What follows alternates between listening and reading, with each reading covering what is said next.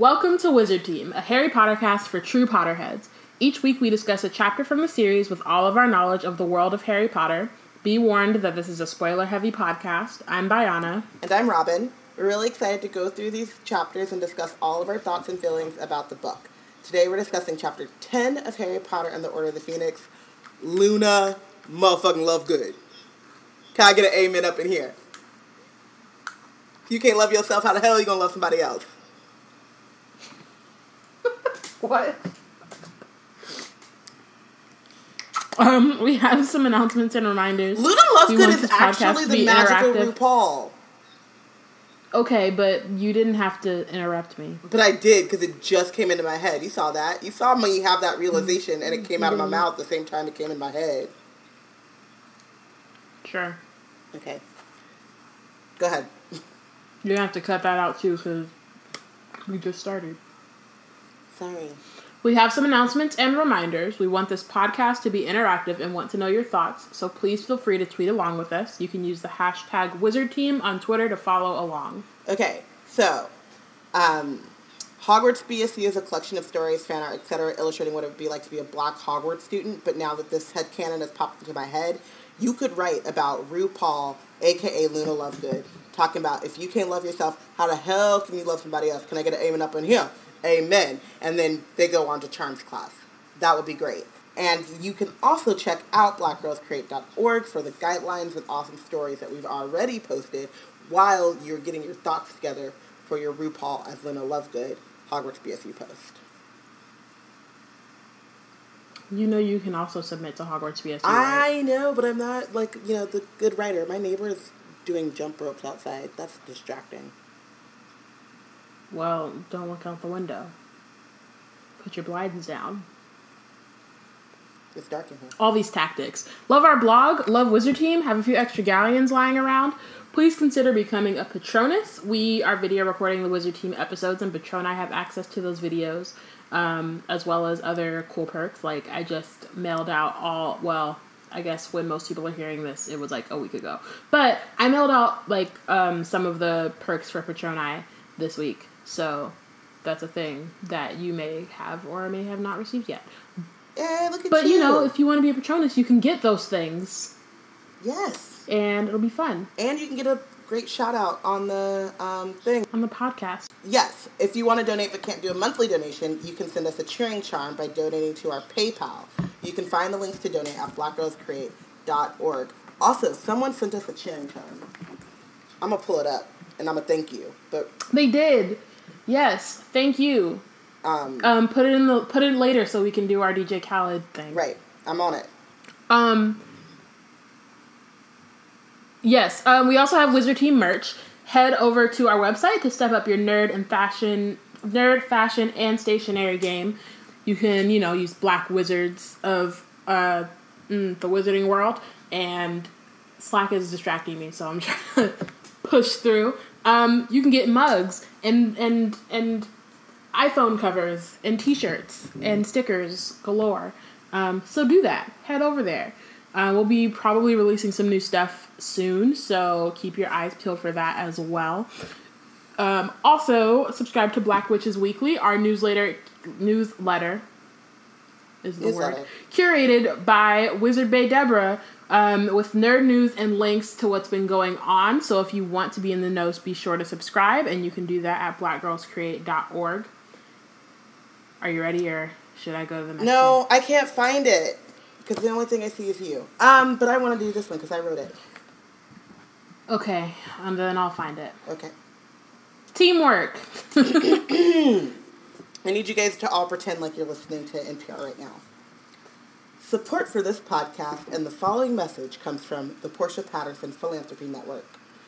Rate and review us on iTunes and enter to win a giveaway of the Ravenclaw House edition of Harry Potter and the Philosopher's Stone. A winner will be randomly selected from those who have written a review for the podcast on iTunes. Winners to be announced on October 4th, a.k.a. Professor McGonagall's birthday. The Portia Patterson Foundation Network, supplying Potterheads in need with a good read, indeed. Shout out to Shade Queen Portia, Minister of Magical Awnings and Umbrellas, for sponsoring this giveaway. Yeah, and get those reviews in. Get those reviews especially if you're a Ravenclaw, because right. it is the Ravenclaw edition. So if you're a Ravenclaw and you don't rate and review us, I just feel like you're blocking your own blessings. But and also, you should not do that. You don't have to be a Ravenclaw, if you just want to collect all of them on the house editions, because exactly. You don't get all of them. Because, like, personally, I almost bought all 4 when I was in Ireland, but then I was like, Biana, you can't fit 4 extra books in your suitcase. Be cool. So I just got 1. But I still plan on getting all the others. So, if you were like me and you want all 4 editions of or all 4 house editions of Harry Potter and the Philosopher's Stone, start now. Review. That's all you gotta do. That's all you gotta do. And then it's gonna be completely, I even found a thing, so it's completely randomized, so it's fair. Just review us, and then you're entered to win. The other thing, though, is I also got a house edition while I was in Dublin. Where is it? I don't know. I'm about to put a finder's fee on it. Robin's about to put a review up. Robin's about to put a review on there so she can get a chance to win. Because, can you get it's in my apartment. It has to be. It's there. It has to be. If not, I'm flying back to Dublin. I bet Dobby stole it. Huh? I said Dobby probably stole it. Dobby, you gotta get socks. You can't be getting books. Books don't get you free. No, he was like, you can't read Harry Potter. Dark and troubling times are happening, and if you read Harry Potter, then they'll happen to you, or something. I don't know. I made that up. It doesn't make very much sense. Yeah, but I'm also worried about, why I have a house elf in my house, and my house looking like this. Obviously, the house elf, I'm not one to, own a house elf, but if you're gonna be here, using up my electricity, my gas and electric, help a sister out. You know what I'm saying? Sure. I mean, yeah, that goes a little left. It goes a little sideways, but I'm just saying. The whole analogy was sideways already, so it's fine. It's fine. Yeah. We're good. And now for Wizard Team news.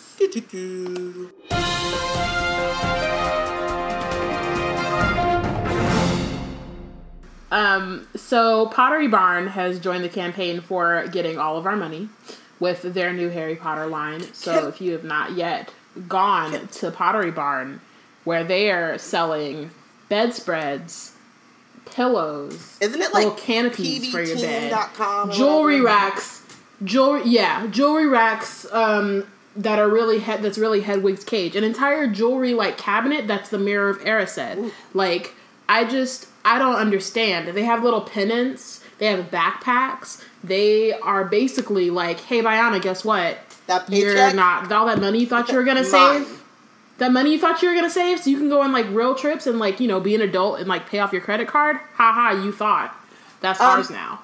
I do want to shout out how on brand I am, because not only was, obviously, Wizard Team Slack channel, y'all were on it, Wizard Team Facebook group, y'all were on it, but 4 separate coworkers sent it to me.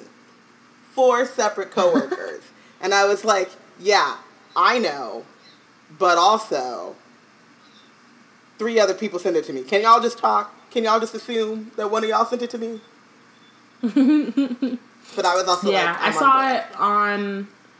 saw it on someone else's page, and then I think I shared it on Slack, and then 2 people shared it on the Facebook group, and then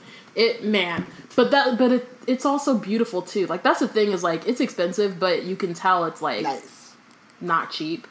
It's really nice stuff. I'm actually kind of mad because so I'm trying to figure out. Have ADD, and I was like, oh, sweet, I'm gonna get some of those sheets because I need to get new sheets. But then I went on Amazon Basic, and I got sheets, basic bitch sheets. But are they Harry Potter sheets at least? They are not. Damn, cold. I got the basic bitch sheets, but the basic bitches sheets for basic bitches were affordable in a way that the Harry Potter ones were not. And I mean, I don't know. I didn't. Check I may not be a basic bitch, but I'm sleeping on their sheets. Okay, Amazon Basic. I appreciate what they do for me. Oh my gosh, that's real. I'm just saying.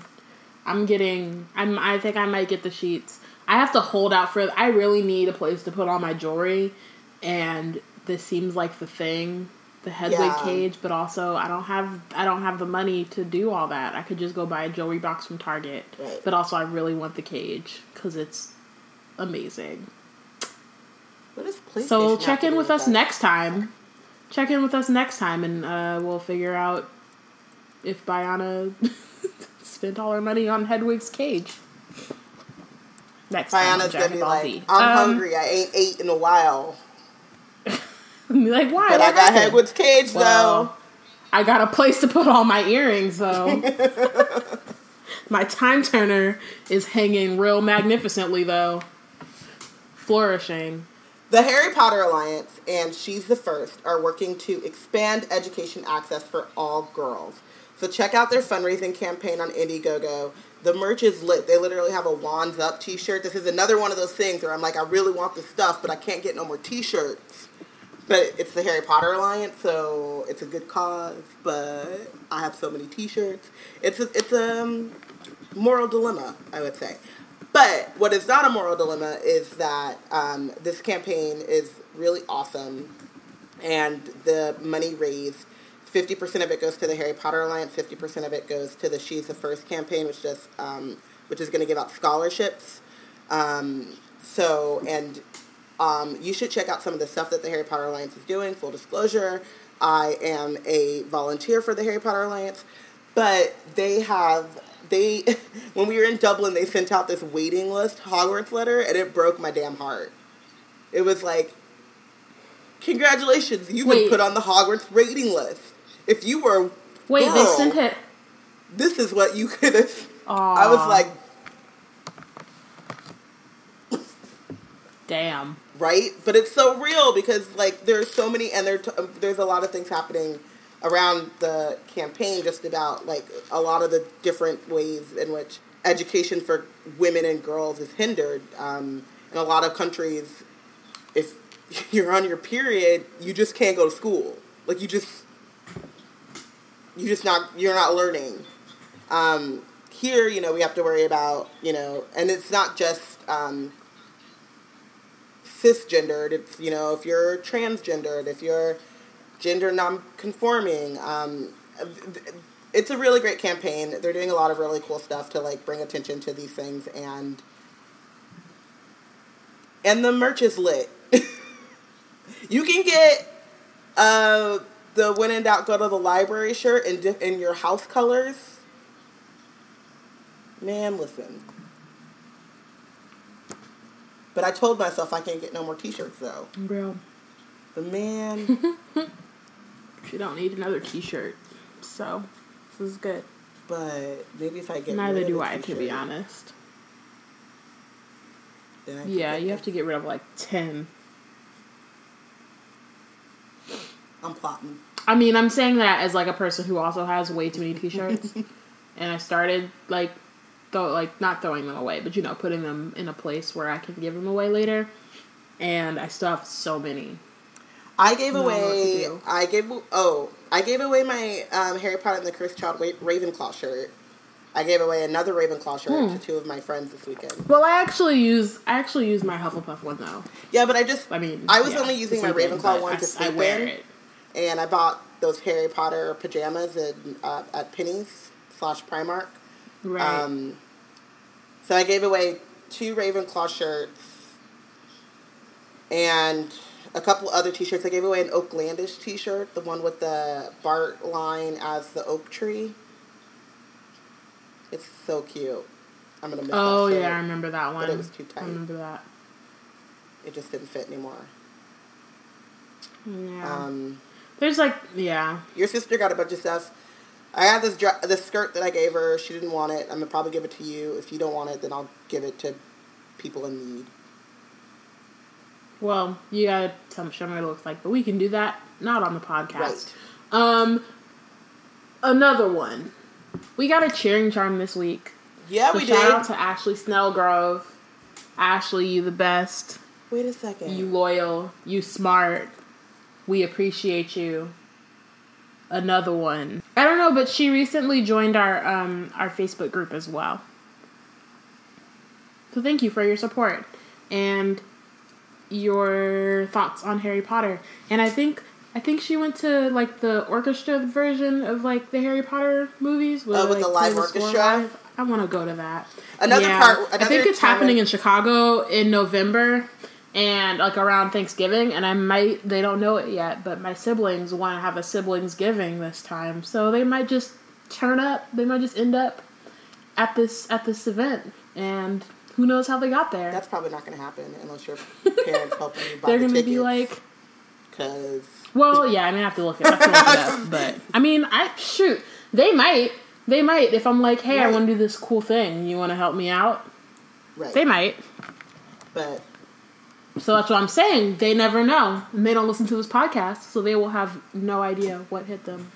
Of course, I might also forget to do this, but in a perfect world, I have surprised my siblings by taking them to a Harry Potter thing that they can't get out of because they came to see me. Mwahaha. Do you know how many times I've done stuff like that and it's blown up in my face? Usually around my birthday. I have had some of the worst birthdays that my friends were like, you can no longer plan your birthday. Mostly because I was like, well, what we're going to do is we're going to go to Medieval Times. Because I remembered Medieval Times as a 10-year-old, like the last time I went. And I was like, no, they fight for real. They do the whole thing. It was so cheesy. And we had drove because the nearest Medieval Times is in Anaheim. So that no one could really drink. And they were like, no more. We're not doing this again. Damn. I was like, I thought, yeah. I don't usually have birthday things unless someone else plans it for me because I never know what I want to do. Same. Well, my brother and I, our birthdays are 3 days apart, and he usually will do something big, and then I'm like, I don't know, we can have a barbecue or just nothing. It's fine. I mean, like... or dinner. Yeah, growing up, I just usually had, like, sleepovers and stuff. And then, like, shout out to someone else who doesn't listen to this podcast, but she's, like, my big sister. Shout out to her for throwing me a 21st birthday party, because if she hadn't, then I would have drank some wine with my mom. We went to Rudy's. And watched Scandal. Oh, yeah, after we went to Rudy's, I would have drank some wine with my mom and watched Scandal. Okay, so Homeboy has, like, a suspension, like a tape or something around his legs, and he's now doing squats, but just out in the street. Oh, it's like the elastic. I mean, why are we talking about this person? It's like those band things. Right. It's not tape. It's like an elastic thing. I used to have to use them for softball because you can use it on like pretty much any of your muscles. So we used to put it on like a fence and then like use it as no one else can see me except you and like the people who are patrons or whatever. But you like do the like baseball swinging motion. Thank you, Amani. A resistance band. That's what it's called. Yeah. It's very useful if you like working out. Homeboy's like gonna have some nice little thigh muscles in his butt when he doing these drops. I see you. I see you, my man. Get it. Magical birthdays. Sorry, I have chocolate in my mouth. Magical birthdays. Tuesday is/was/ forever will be Hermione motherfucking Granger's birthday. Hermione motherfucking Jean Granger. Get into it. I was gonna plug a thing that happened with Hermione in the Quarter Life Crisis, but then I realized like y'all are gonna miss it, so never mind. If you hear it at this point, then you're too late. Oh, but yeah. You can, follow them if you don't already on Twitter at Hermione Series, because they're awesome. And if you haven't watched the first 5 episodes of Hermione Granger in the Quarter Life Crisis, get your life. What are you doing? Like, why are you... Robin, what are you doing, actually? He's doing like a step and move, but I just want to be with him on it, Close the damn window. You can't. What? It's too dark in here. My light is out. Leave the poor dude alone is all I'm saying. Just leave him alone. But I see him. He's doing Happy birthday, Hermione. Let's get Robin to leave her neighbor alone. Another magical birthday. Another one. It is the greatest to ever done it. Corbs Adorbs. He got that name. He earned that name because he is an adorable human. He is, as I like to call him, Hitler's dream baby, blonde-haired, blue-eyed, sweet as pie, from Wisconsin, loves cheese. Actually, he's not from Wisconsin. He was born in San Diego, but his parents are from Wisconsin. But still, he's 4 on Saturday. And he is so magical. Like, he is the kind of magical where they went to a Green Bay game. The first, they went to the opener. No, they went to the last preseason game in Green Bay. And people were stopping him on the streets to take pictures with him. Strangers were like, can I take pictures with this adorable human, this little wizard, this little adorable magical baby? And I'm sad because I'm missing his birthday party. And it had something to do with paws, and I think there were going to be puppies there. And there's Noah and Corbin, there's a bounce house because, like, my boy jumps. Paw Patrol? Huh? Paw Patrol! Is it Paw Patrol? Yeah, that's what it said. What is that? Aminata loves Paw Patrol. I have no idea, but when I talked to Ami on the phone, that was all she wanted to talk about. Aminata is on some serious television restriction. Because she was talking to me, and all her dreams and everything. I was like, you watch too much TV, girl. And then she tried to give me a guilt trip talking about how she dreamt of Baba Yaga. Which, yes, my fault. But I was tired. I didn't realize I was scaring her like that. So I might have done irreversible damage to the baby. But older cousins, man. I mean, she had to have a Blackula moment. So, I forgot that. Every kid needs a Blackula moment. I forgot.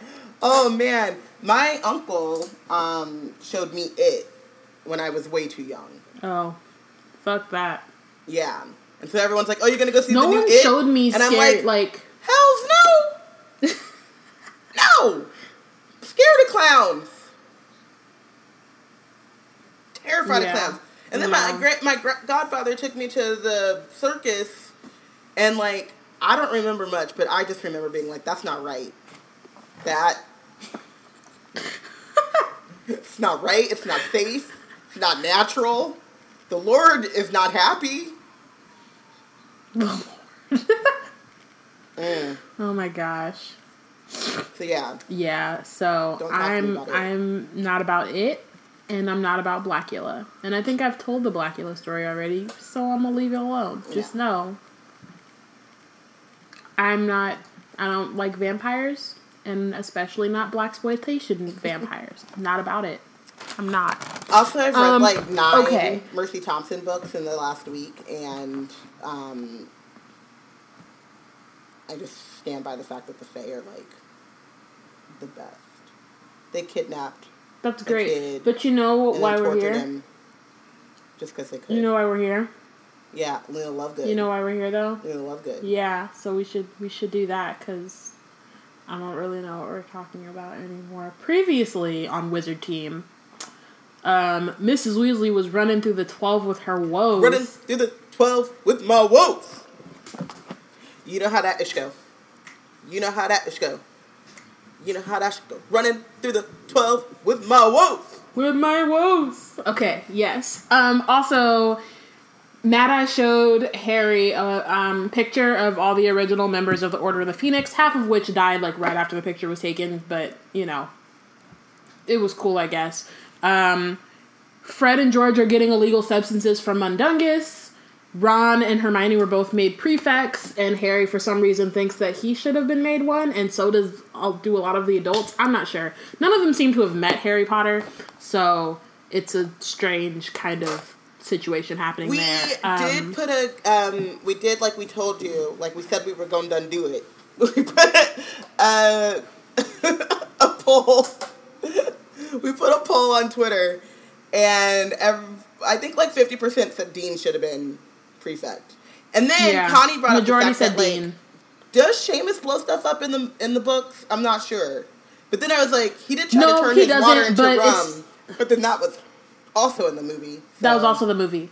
No, so this is the way that I think of Seamus, because I know he doesn't blow shit up in the books. But it's like one of the things that I consider canon, even though it's from the movie. It's like one of the maybe 2 things. No, I think it's the only thing from the movies that I consider canon. I don't know why, but in my head I'm like, yeah, it didn't happen in the books, but he's still in the back blowing shit up all the time. basically. Also, even if he's not, I don't care. Dean should be prefect, not him. That's because Dean is your wizard bae. Yes, but also just of the 5 of them, he seems the most responsible. Okay, so chapter 10, Luna Lovegood. So Harry had a troubled night's sleep. His parents wove in and out of his dreams, never speaking. Mrs. Weasley sobbed over Kreacher's dead body, watched by Ron and Hermione, who were wearing crowns. And yet again, Harry found himself walking down a corridor, ending in a locked door. So he's got a lot going on in his brain right now. On top of his Horcrux, like on top of Voldemort's shit, like he's also like Ron and Hermione now think like he's just worried. It's like all the stuff he's been worried about, kind of just culminating in this weird like mishmash. Oh my god! Order of the strangeness. Phoenix is just a long ass Drake album. Just a long ass Drake album, but one that's like consistent all the way through, and not just good for singles. Yeah. So maybe not a Drake album, but like a Drake stereotype. But consistency is important. Just just want to say. So maybe yeah. So then he wakes abruptly. Album. Emo. Get on it. Sorry. Let's go. Done. He wakes abruptly to find Ron already dressed and talking to him. Better hurry up. Mum's going ballistic. Says we're going to miss the train. There was a lot of commotion in the house. Fred and George bewitched their trunks to fly downstairs. And instead, it ran straight into Jenny and knocked her down 2 flights of stairs into the hall. Mrs. Black and Mrs. Weasley were both screaming at the top of their voices. Could have done her a serious injury, you idiots. Whoa, Filthy whoa. half-breeds besmirching the house of my fathers. There's a lot happening. But, like, Molly, you gonna call your kids idiots, though? That's, like, real harsh. Like, there is, like, you name call or whatever. I don't know if this is a thing in, like, everyone's house, but in our houses, it's like, you do not call anyone dumb. You don't call them idiots. You don't belittle their intelligence. You can say, that wasn't very smart. Unless your siblings. Well, yeah, but the mama? The parents don't do it. Yeah, the mama, no. But I mean, also, in my house, wondering if the like siblings, that's. we did it, but we got in trouble for it. Oh yeah, I mean like duh, but you still did that We shit. still did that shit, yeah. Brayden still does that shit, and it still hurts my feelings. I'm very smart. Okay. He's like, I know. Calm down. You're an adult now, and I'm like, Since cancers, man, cancers. Cancers are really sensitive. Wow. It's kind of a lot.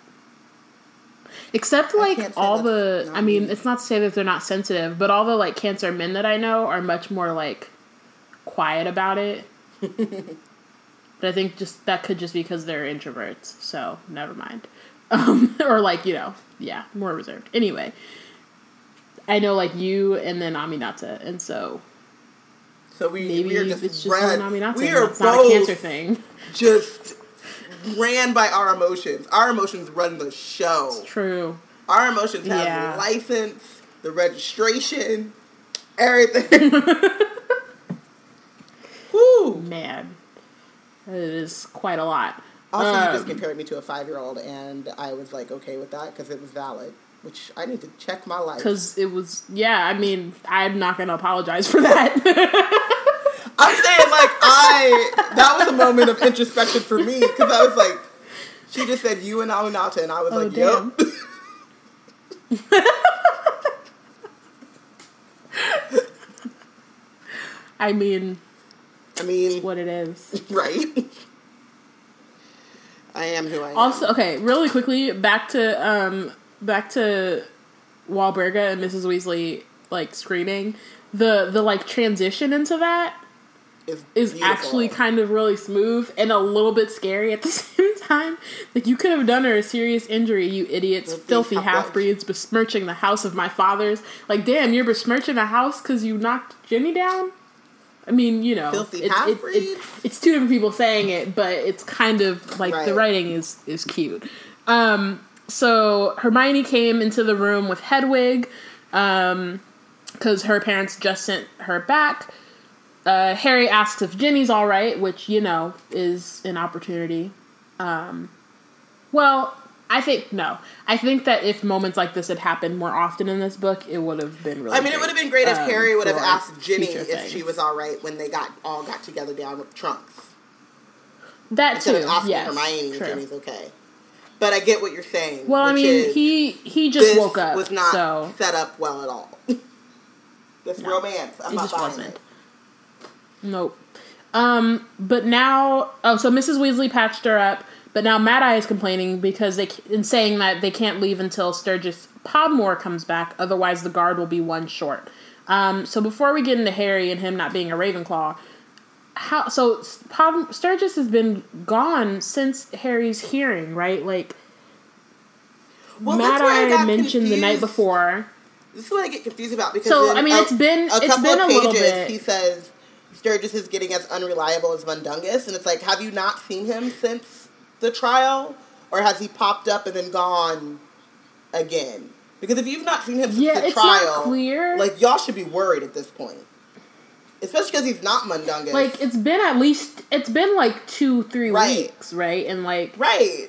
And so that's why I'm confused about, like, especially after we just went through you showing Harry all of these people, right, who were, like, in the Order last time, and some were, like, killed 2 days later, some you never found his body, he just disappeared, and, like, with Podmore, you're just like, oh, he's just shoot, can't think of the word. He's a delinquent, basically. Right. Like, he's not reliable and all this stuff, and it's like, okay, but you're in a spy organization going against the Dark Lord. If somebody's going missing, doesn't turn up a couple times to the things they're supposed to turn up to, maybe you should just, you know, check on them, see if they're alright, and if they're not alright. Well, this is why I think that he has popped up, because there's a problem? if you go to the wiki, Lucius put Sturgis under the Imperius curse. So he could have him, okay, that's what it was. Popping up at work, or, like, not at... That's true. He can't go... Can he go back to the headquarters? I don't think so. But... Well, yeah, he could. Sturgis could go to our resident Grimmauld Place. Spy expert wants you to know, if you're a spy organization and your contact doesn't check in after 24 hours, when his shift is up, y'all failing. And that is from someone who knows about spies. We don't know how he knows, but he knows. Amani's a spy. Don't tell nobody. So Imperius Curse. Don't tell God. Imperius Curse. That's what it was. I knew that they had gotten attacked. I knew that he got attacked. I couldn't remember, like, what had happened to him.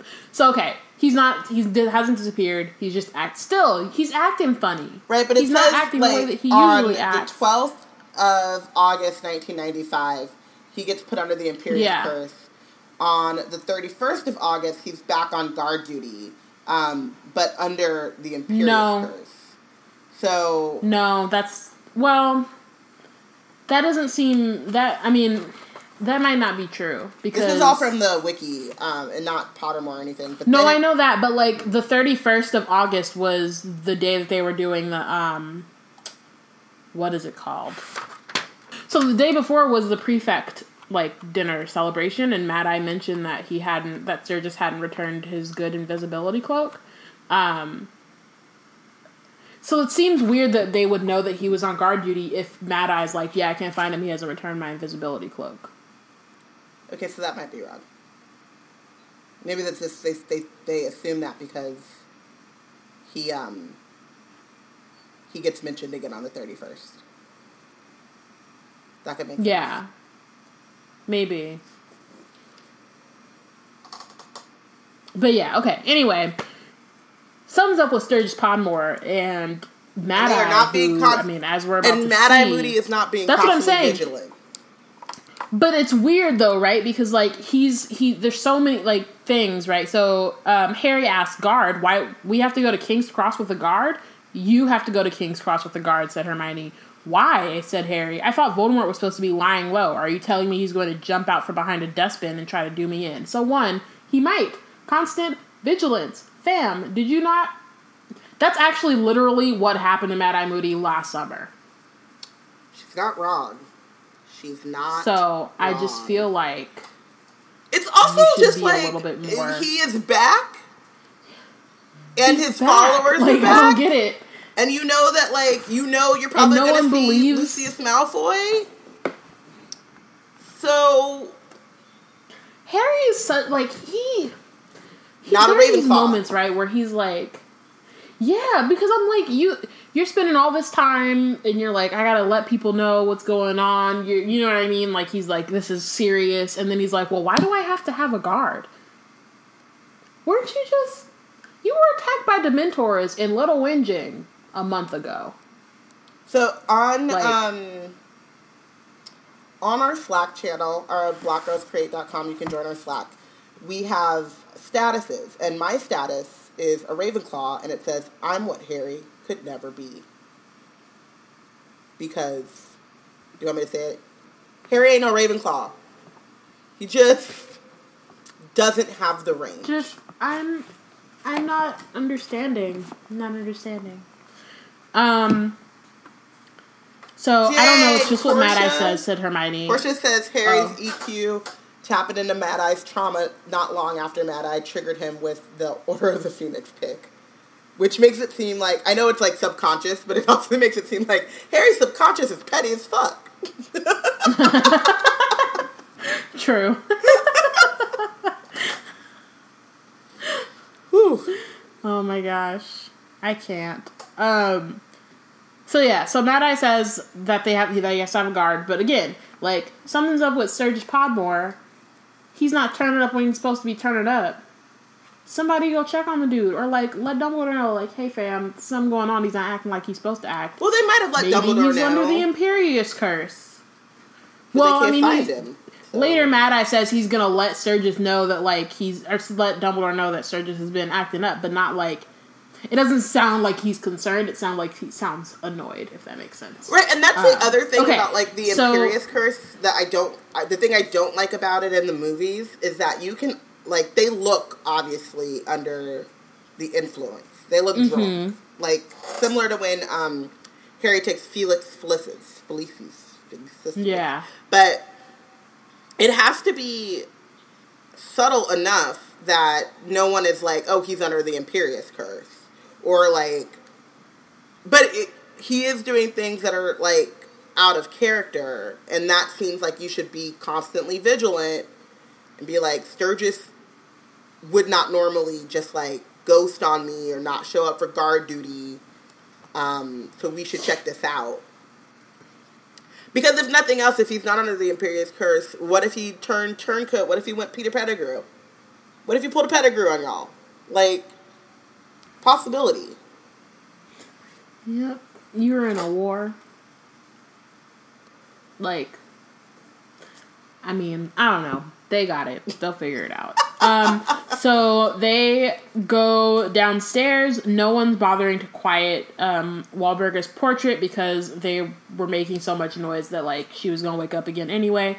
Harry, you're to come with me and Tonks, shouted Mrs. Weasley. Blood! Repeated scum creatures of dirt! Oh, okay, yeah, but I had to finish the... I got excited because I really love the creatures of dirt thing. I put 2 hearts next to it. I know. I could have let you do that, but they didn't even get... Nope. I said over the, and then you just started screaming. So I was excited. Go ahead. So Sirius decides that he's going to come to King's Cross anyway. So you're just going to skip the whole thing. Because do it again. Okay, that's fine. He's like, skip what?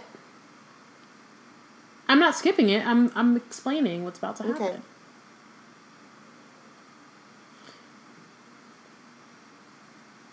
You gonna let me do my thing? Yeah. Or?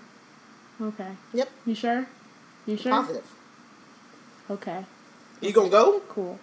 I'm about to, actually. That was exactly what I was about to do. I just want to make sure you're done. You're ready. You're good.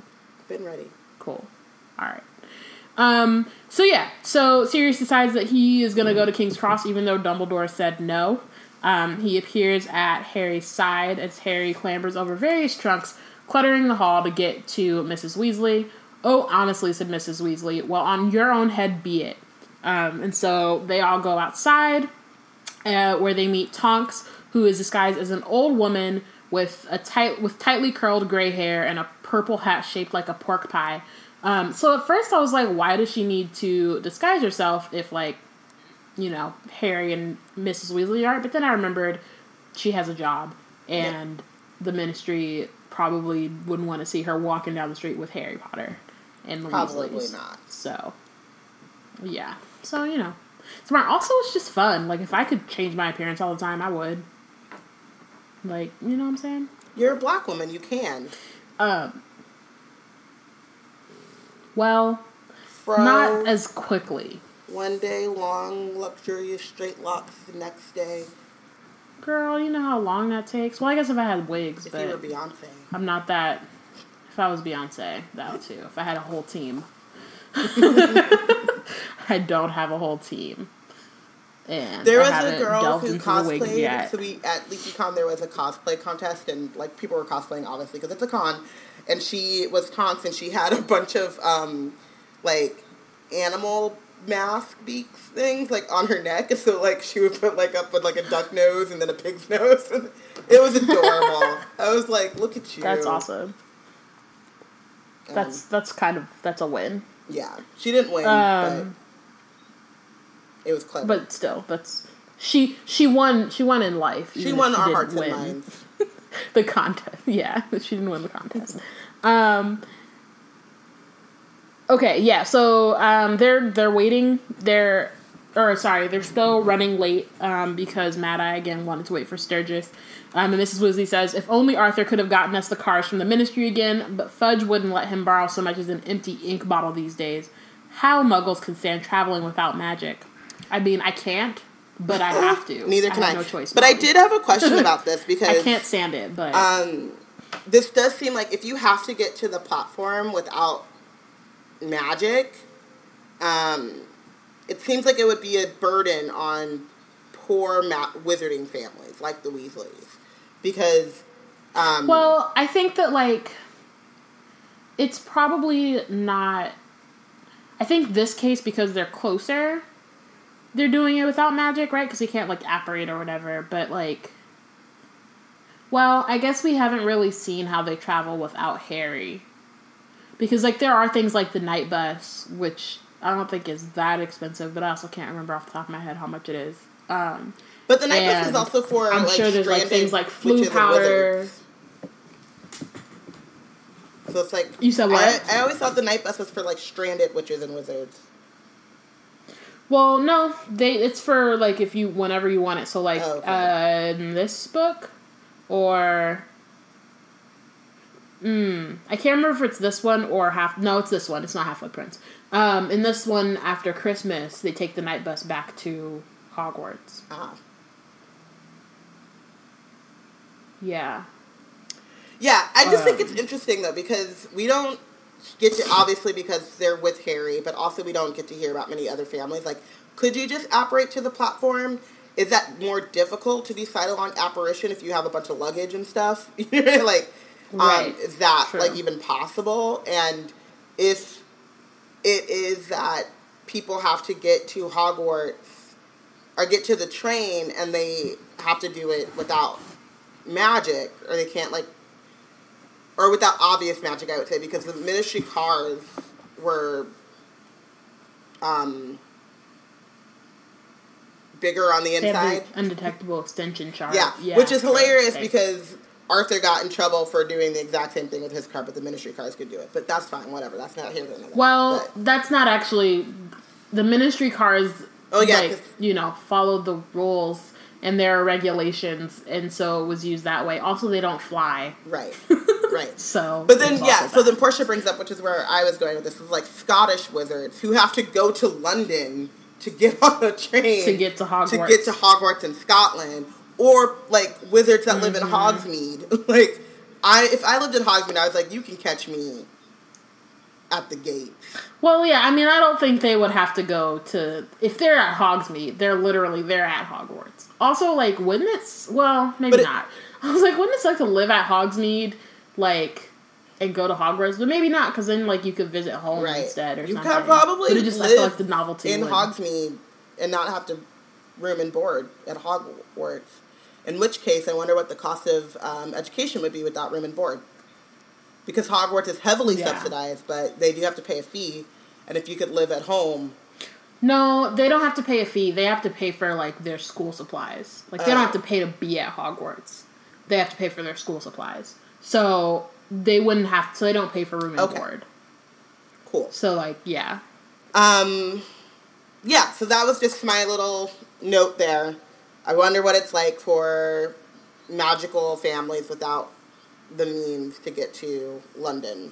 So, the great black dog gave a joyful bark and gamboled around them, snapping at pigeons and chasing its own tail. Harry couldn't help laughing. Sirius had been trapped inside for a very long time. And, like, while this is dangerous, and he probably most definitely shouldn't be doing this, he also should, like... He should be able to go outside. Dumbledore couldn't let him just run around. I was gonna say, he couldn't just let him run around the front yard for a little bit. You know and what then I was come back thinking inside later, was or like... that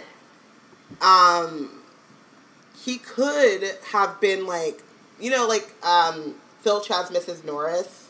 Like, he could have just been like, Dumbledore got a dog at Hogwarts. Hogwarts, right. Because remember, in the last book, he was like, hey, McGonagall, there's a dog at Hagrid's pumpkin patch. Right. Go get him, take him to my office, and be like, he'll be with you soon. Right. It'd be great. I mean, but also, like, yeah, there's just probably other options. He shouldn't have done it, but, like, when you get cooped up like that, you do dumb stuff. Yeah. Listen, after every single one of my, like, super introvert phases where I, like, go full hermit, when I come out of that, I do some of the dumbest, most, like, idiotic and unsafe extroverting. It's not even extroverting, it's just reckless. Last time, I was visiting you. I just made some random friend at a bar, went to his house. You did. And you just walked around Chicago with a stranger. You did. Because I was cooped up.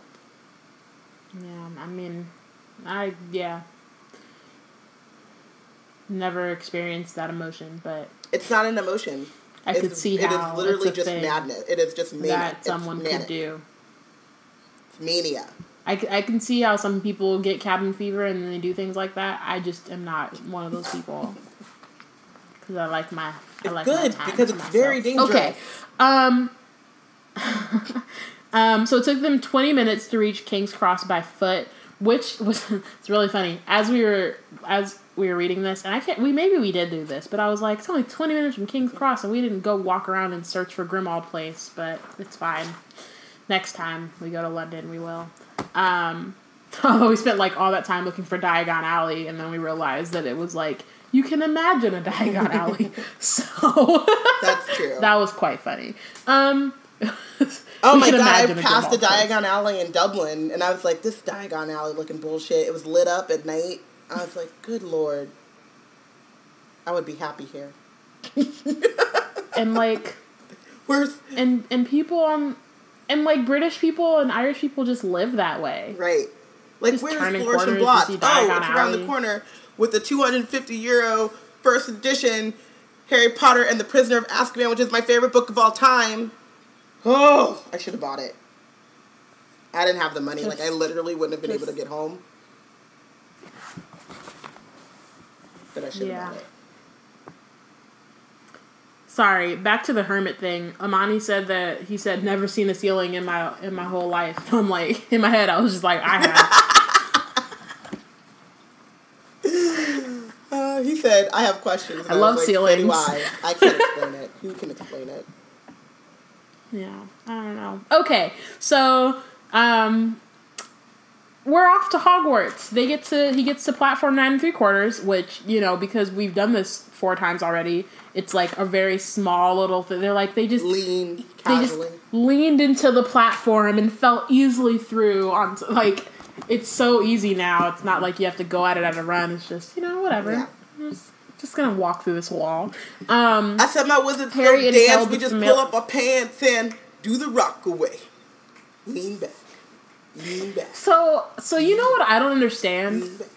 What? Is that, like, I don't understand how you know some of these songs, like, enough to remix them, but then you don't know who Juicy J and, like, Lil Wayne are. I'm too old for them. It perplexes me. And also, we were just watching a ton. You're too old We were for just Lil watching- Wayne and Juicy J, but you know who Fat Joe is? We were just watching Robin. a ton of old school videos in Dublin. You were with me when we were watching Lean Back. Robin. But also, yes, Robin. because that song was on the radio. I'm too old for the people who were literally all in the same era as the person you just quoted? No. That's not how that works. I don't know who Juicy J is. I thought it was Jessie J, who I like. Who does a, How would you think that? I just thought people were saying Jessie it J wrong. made bands make her dance? I thought they were just garbling their mouths. Juicy J. You mean Jessie J? What are y'all saying? I don't know. Thank you, Amani. 3 6 Mafia has been around for longer than Fat Joe. I know who 3 6 Lil Mafia Wayne has is. been I around didn't know. for, like- I don't know who the people in 3 6 Mafia are. That's like asking me the members of Migos. I know that there's Amigos. I don't know who they are. You don't know the members of Migos and you hang around with me all the time? That's a lie. You know at least one of them. No. Quavo. Name a member of Huevos Migos. Rancheros. Okay, there we go. I'm like, at least you know one. I was like, there's no way you don't know any. And I only know him, and I thought that he was different. I thought he was his own thing. What do you mean you thought he was different? Because there was another... Oh. Because he's on a Chance the Rapper song.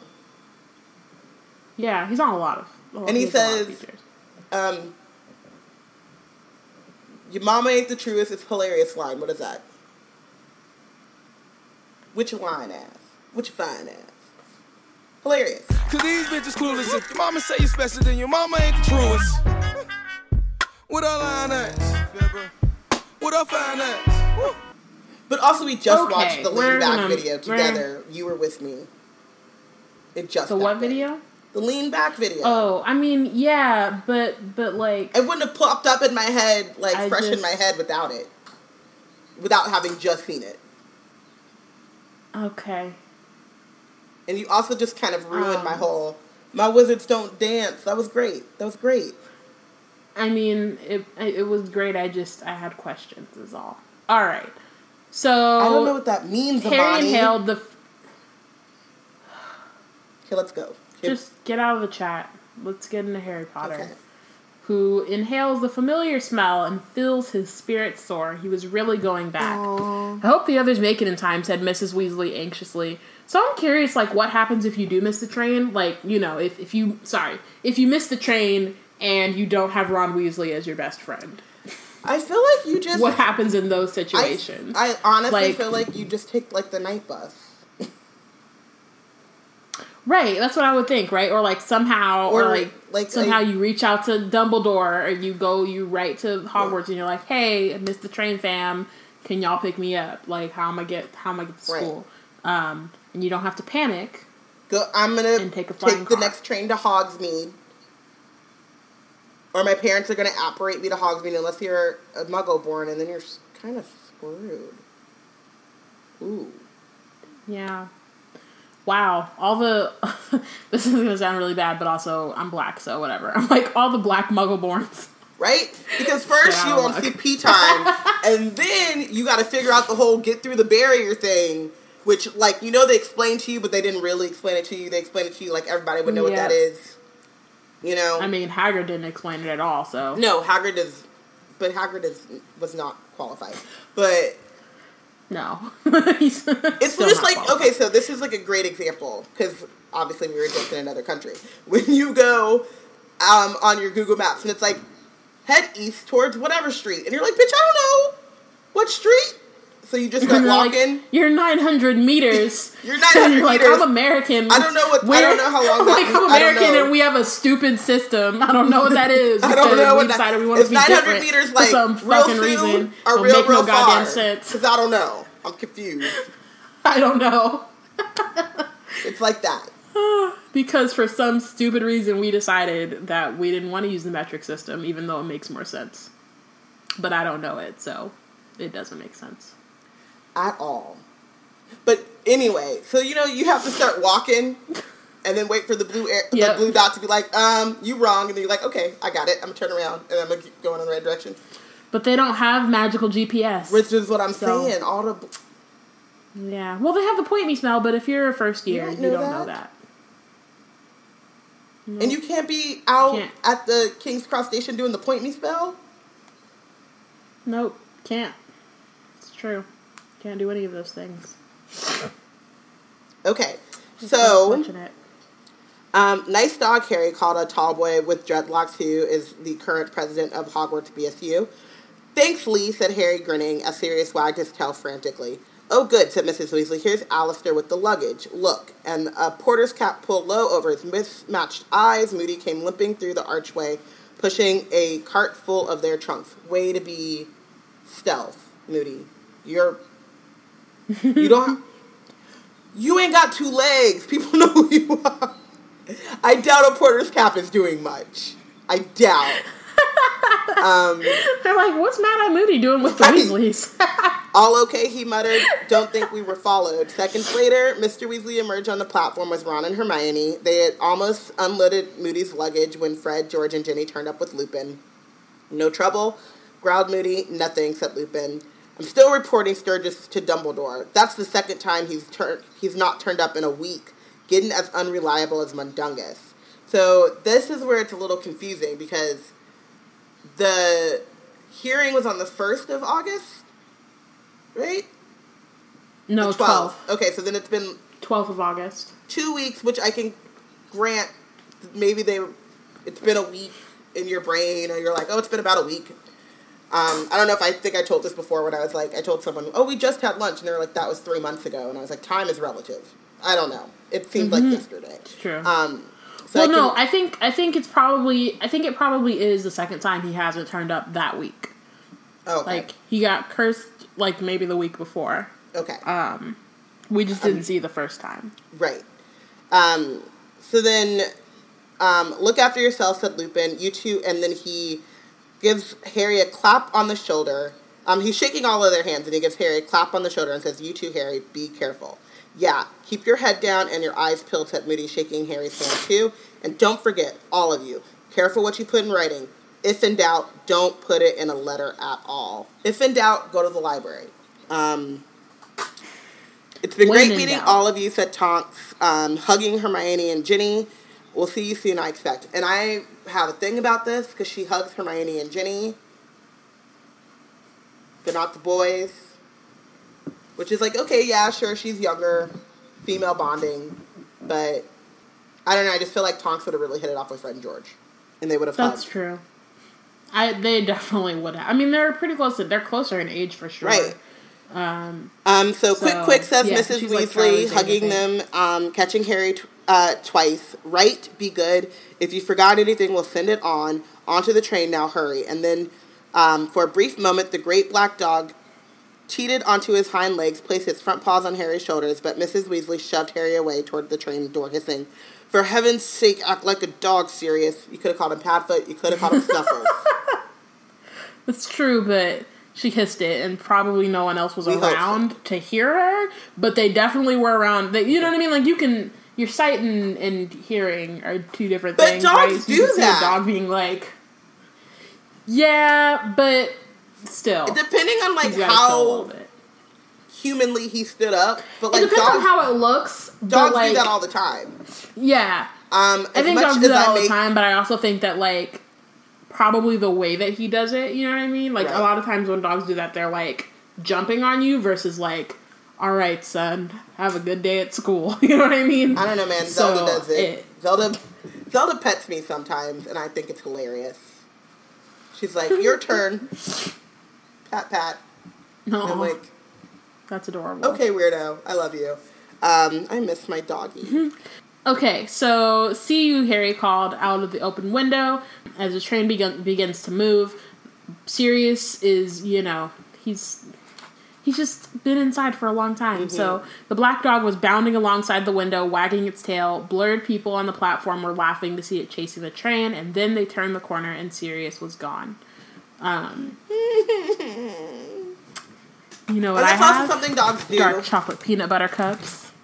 It is something dogs do, but it's also serious, so it's a little bit, like, sad, but also, I don't know. It's a lot of things. I have a lot of feelings. Which is why we're here. And eating chocolate. He shouldn't have come with us, said Hermione, and eating chocolate. He shouldn't have come with us, said Hermione in a worried voice. Oh, lighten up, said Ron. He hasn't seen daylight for months, poor bloke. Which is very true. They're both right, basically. Yeah. Like, he definitely shouldn't have come, but he also should be able to see daylight. You know, whenever he feels like it. He needs vitamin D. Is he just like... Maybe wizards don't need that. Yeah. Maybe he has, like, supplements or something. I don't know. Okay. So Fred and George are leaving them because they have business to discuss with Lee. Harry turns to Ron and Hermione and says, "Shall we find a compartment?" Says Ron. Well, Ron and I are supposed to go to the prefect carriage, said Hermione awkwardly. Oh, said Harry. Right. Fine. I don't think we have to say the whole journey, said Hermione quickly. Our letters say we just get instructions from the head boy and girl and then patrol the corridors from time to time. Fine, said Harry again. Well, I might see you later then. Yeah, definitely, said Ron. So I think this is the moment where Harry's feeling a little left out, versus, like, I think before when he was being made prefect, when Ron was made prefect, he was just jealous for, like, stupid reasons, and I think this is the moment where he's like, wow, yeah, there are the things that, I think this is when he's realizing there are things that Ron and Hermione will do without him. I also think, though, that it's the first time he's on his own, since on the his train. first year. Well, yeah. Not necessarily on his own, without Ron. Yeah, without Ron. Which is, slightly different, and also, like, his Wheezy. Yeah, he needs his Wheezy. But I also think it's interesting because I just would feel a type of way, and yes, he's 15, but, Ron wasn't looking at Harry. Hermione said awkwardly, I don't think we'll have to stay there all journey, said Hermione quickly. Ron casting a shifty, anxious look at Harry. Like, I just would feel a type of way if my friends thought that I was so fragile or so moody or so whatever that they had to be like, it reads as if they're scared of his reaction and not like they feel bad about leaving, but they feel like he might blow up. Well, I kind of think it's both. Yeah. I'm not saying it's not, but. He definitely blew up at them, like, 2 weeks ago, so, like, there's that. Or 3 weeks ago, something like that. I don't know. It was fairly recent. And then, also, I think with Ron, though, his anxiety is also just, like... He doesn't want to be Percy. He doesn't want to be Percy. So he says... It's a pain having to go down there. I'd rather, but we have to. I mean, I'm not enjoying it. I'm not Percy. So I think also part of this, and I didn't think until you said that, I didn't fully think about it. Like, for one, him saying he's not enjoying it, right? Like, well, one, if you don't want to be prefect, then don't be prefect. There's that. But we see later, but then I also think him, like, admiring his badge. So he does want to be prefect. He just doesn't want Harry or Fred and George to think he doesn't want Harry to... Exactly. And that's kind of what I'm saying, right? Because, like, what I'm saying is, like, if you just see the I'm not enjoying it without the I'm not Percy, like, just on its own, it very much seems like he's trying to, like, throw it away, right? And he's like, oh, I don't want to do this job, this is stupid. In which case, like, don't do it. But when you say, I'm not enjoying it, I'm not Percy, like, that's kind of the thing, right? Like, it's much more about Percy, and what he's done to the family, and how even if he hadn't disowned his family, like, he did the most as a prefect. Like, He really Just did. one more time, can we shout out the 7th year boys, Whew. or Percy's peers, his roommates? We had to deal with him Because, and Oliver. my God. And Oliver. I just feel like we don't bring it up enough. Like the suffering that they went through. Just pour one out for them. A moment of silence, something. Just if you have some time, pause the podcast right now. You're at your job, whatever. Just pause it. Take like 30 seconds. And then come back because, they need that. They need all the energy they can get. 7 years. Whew. Man. Okay, but anyway, back to serious things.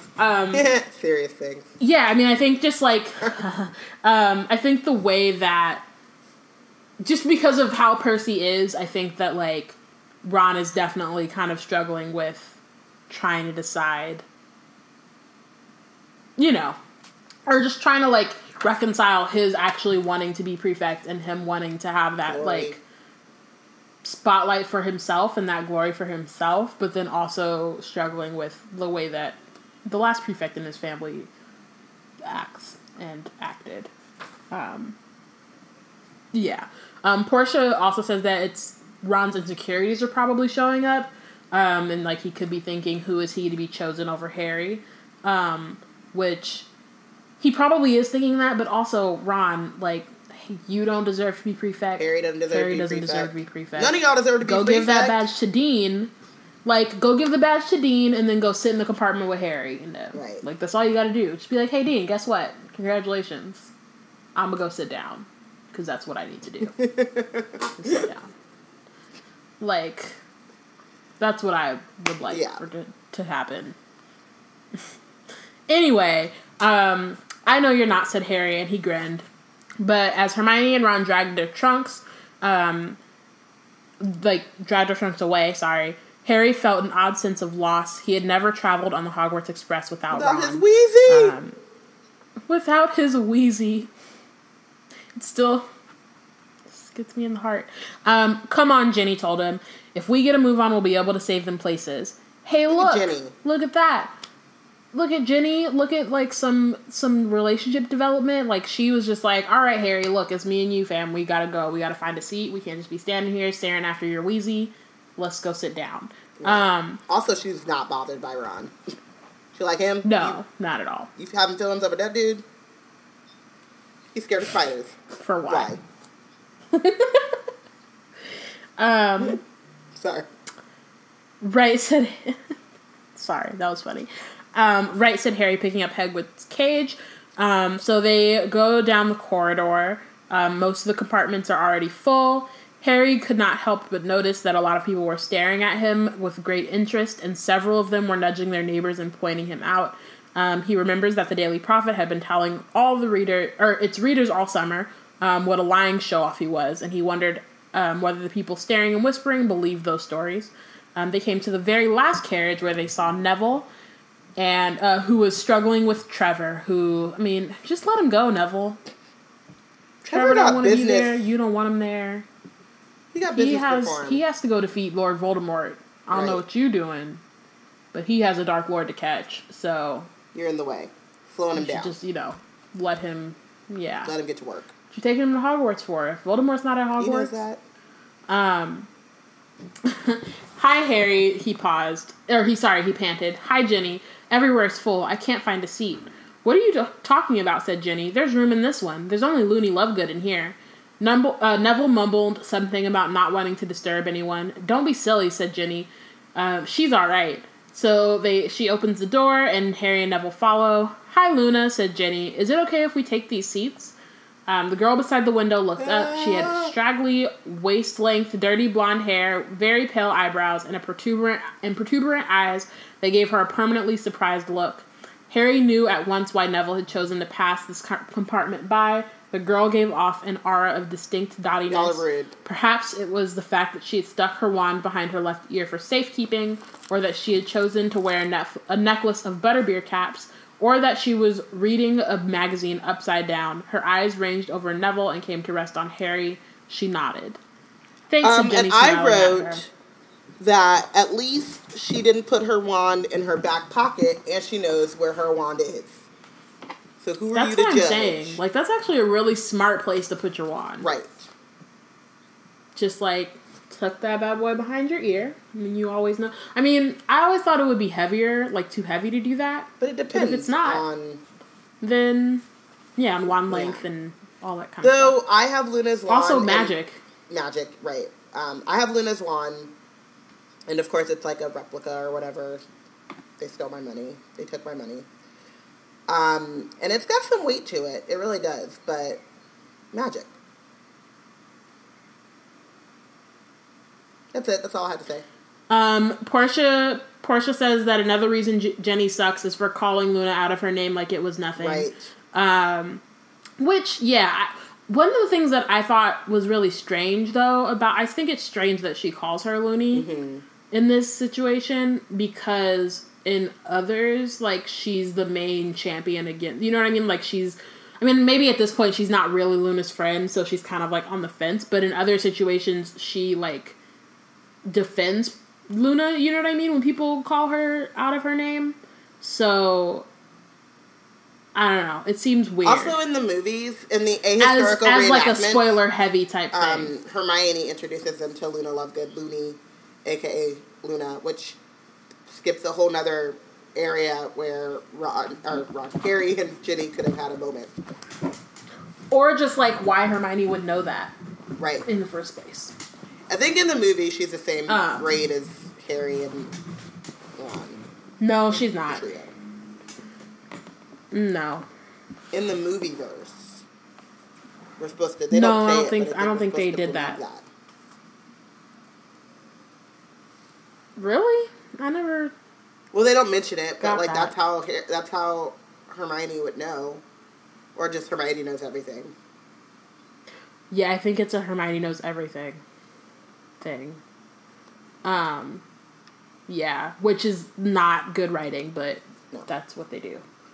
So, another reason why Order of the Phoenix movie is the worst.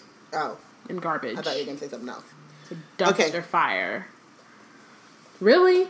You must not have met me before. Voldemort shoots glass at Dumbledore, and then Dumbledore makes it rain sand. I don't know how many times I have to go over this with you.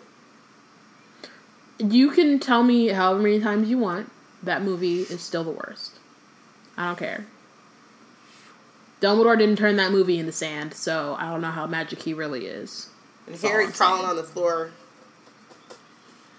Daniel doing some acting in that one. There was some good acting. There was some not great writing. And other things. Hermione says we have 7 months before we have to have this fight, and he will rain feelings in my face. So let's keep going. I mean, as long as you don't do it in my face, because I am on your side. That's all. Also, shout out to Connie. Say about that. / not shout out to Connie. Because we keep having the same fight about whose fault it is that she puts feelings and she throws feelings at my face. But Connie be throwing feelings like nuclear bombs, and they're not okay. This is a non-proliferation podcast. Like, there are feelings, but you don't gotta chuck them like weapons. Okay, I'm done. So Jenny asks, Luna if she had a good summer. Yes, said Luna. Yes, it was quite enjoyable, you know. You're Harry Potter, she added. I know Luna. I am, said Harry. I love Luna. I love her so much. It was matter of fact. It was literally, I've been hanging out with Aminata this weekend. It was an Aminata transition. It just, yeah, you can sit here. You're Harry Potter. I know who you are. I'm gonna go back to reading. Yep. Stating facts. Neville chuckled. Luna looked at him, and I don't know who you are. Ooh, the tea. Which is kind of... Yeah. I'm nobody, said Neville hurriedly. No, you're not, said Jenny. Neville Longbottom, Luna Lovegood. Luna's in my year, but in Ravenclaw. Wit beyond measure's a man's greatest treasure, said Luna in a sing-song voice, and then she raised her upside-down magazine high enough to hide her face and fell silent. Harry and Neville looked at each other with their eyebrows raised, and Ginny suppressed a giggle. Which, to be honest, like, I would have laughed too. Like, I think one of the things is that, like, Luna's great, but she's also really strange. And I think, like, with Neville and Harry, this is the first time they've ever interacted with her. So I think they're kind of just like, how dare you? What's happening? Strange is in the eye of the beholder. I think that Harry is very strange. I think that Luna makes perfect sense. Yeah. No, and that's what I'm saying. Like, anytime, but also, like, anytime you kind of come into, especially with someone who is strange but is very, like, comfortable in that, you know what I mean? Like, Luna knows that she's weird, and she doesn't give a fuck.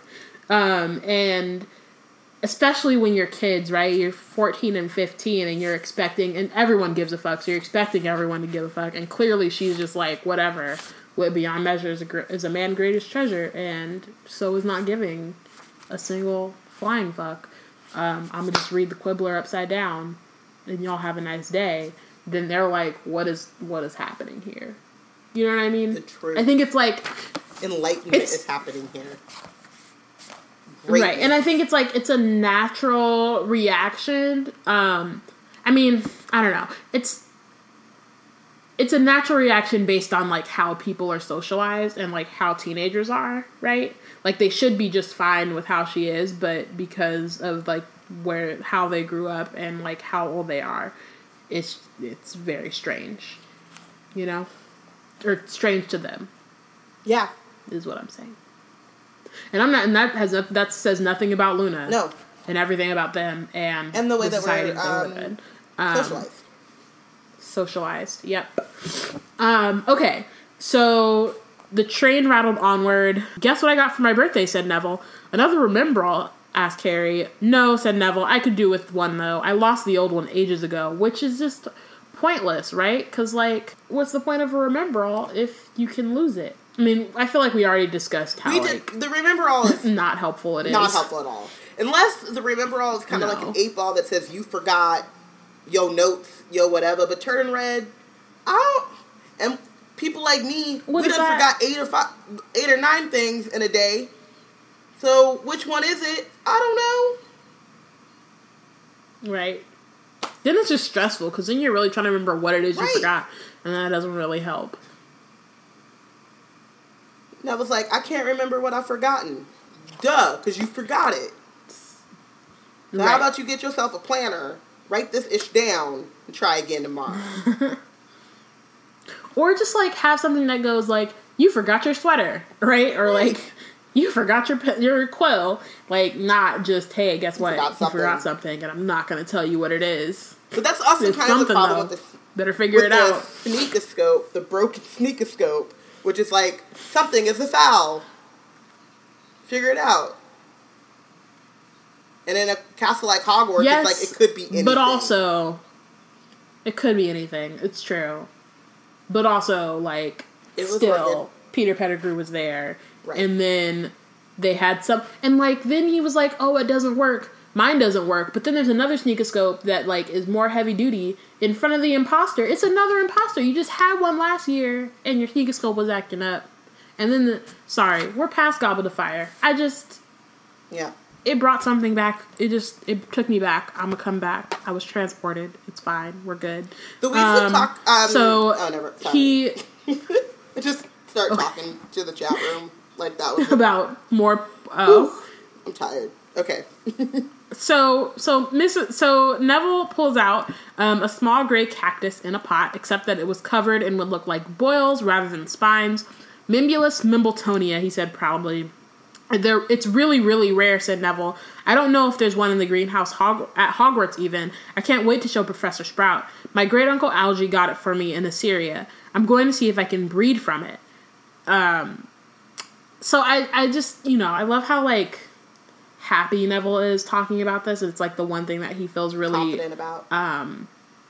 Confident about, and so you kind of get to see him, like, be who... It's really nerdy. It's nerdy as fuck. Watching him shine. It's like, have you seen... Yeah. So there's this also kid, just like... it was going around, like, Twitter or YouTube or something, but this little boy who is really into plants as well, and, like, he should have had his own nature show, and he was explaining, like, the tree, and was getting, like, real scientific with it. He was probably, like, 8 or 9. I'll try to find the video and share it out to you guys.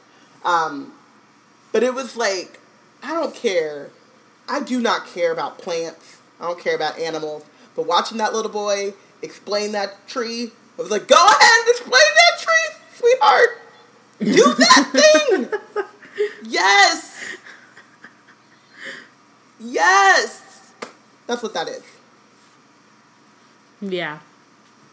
Also, I have a headcanon that so Harry Neville didn't want to go into Luna's compartment because he thinks she's cute. Okay. I ship them. I mean, in the movies they did too. Yeah. It was real random and a throwaway. It was real random, but you know, they could have dated at some point. You know, I just love the possibility that they dated. It didn't work out. They grew apart. They remained friends. She went off and married someone else. He became a professor, like normal humans. They both married. I think Neville married Hannah Abbott, actually. What? I met her. Yeah. Not. And Luna married Rolf Scamander, her Scamander. So maybe this prequel will give... maybe it'll do like a... Sorry, this is hilarious. Maybe at the end of Fantastic Beasts, it'll do like a 20 or however the fuck many years later, 50 years later, and then it's like Luna and Rolf. That would be super, super trolly, but also like, you know, whatever the entire series is. It's trolly. Fan service. All of it. Yeah. Harry knew that Neville's favorite subject was herbology, but for the life of him, he could not see what he would want with this stunted little plant. Does it do anything? He asked. Loads of stuff, said Neville proudly. It's got an amazing defense mechanism. Hold Trevor for me. So he gives Harry Trevor, and then searches for a quill, and then pokes the Membulus Mimbletonia with the tip of his quill. Liquid squirted from every boil on the plant, thick, stinking, dark green jets of it. They hit the ceiling, the windows, and spattered Luna Lovegood's magazine. It smelled like rancid manure. Sorry, Neville gasped. I haven't tried that before. Didn't realize it would be quite so. Don't worry, though. Stinksap's not poisonous, he added nervously as Harry spat a mouthful onto the floor, which has to be disgusting. If it smells like manure, just imagine what it tastes like. Like, Neville, you gotta chill, fam. Wow. Just a little bit. Sorry. And then I at went that on the wiki. exact moment, Sorry, a little bit of a tangent. No, go ahead. So he did marry Hannah Abbott. The pair lived at the Leaky Cauldron where Hannah became landlady. She then retired from being landlady as of 2014. She and Neville were childless and scathingly reported by Rita motherfucking Skeeter as enjoying a little more Ogden's fire whiskey than most would expect from custodians of our children. Fuck you, Rita. You don't know their life. They ain't got no kids. Turn up, Hannah. Turn up. Turn up. Turn up, Neville. You know what I'm saying? Whether this is true or simply another scandalous rumor from Rita is unknown. It is obviously a scandalous rumor. Come on. It was also reported by Rita Skeeter that Neville is the godfather of Harry's second son, Albus Potter. Which I would believe that. That's probably true. Because, so, like, with Rita, and, like, we know this, right? Like, she does take facts, and then she also, like, it's usually the moments where she is clearly just extra nasty. Right. Or when she, like, is, you know, there's speculation versus, like, oh, here's this fact, and that's just, like, what it is. Also, I remember that little excerpt that Joe wrote that one time. That was cute. That was weird. I remember that. It was great, because I was, like, reading it, and I was like, wow, Rita, you're the worst, but also being like, oh, look at my babies. It was very all great. Grown up. It was great. How old is Rita that she's still gossiping about these kids? I mean, they're adults now, but, like, damn, fam. But she's like, yeah. You in your 80s and you still messy. Ain't learned a goddamn thing. Quite that old. But it's only been 19 years. Her 80s. Yeah, because, you know, petty people age fast. She got jowls and shit. She done gained like 50 pounds. Okay.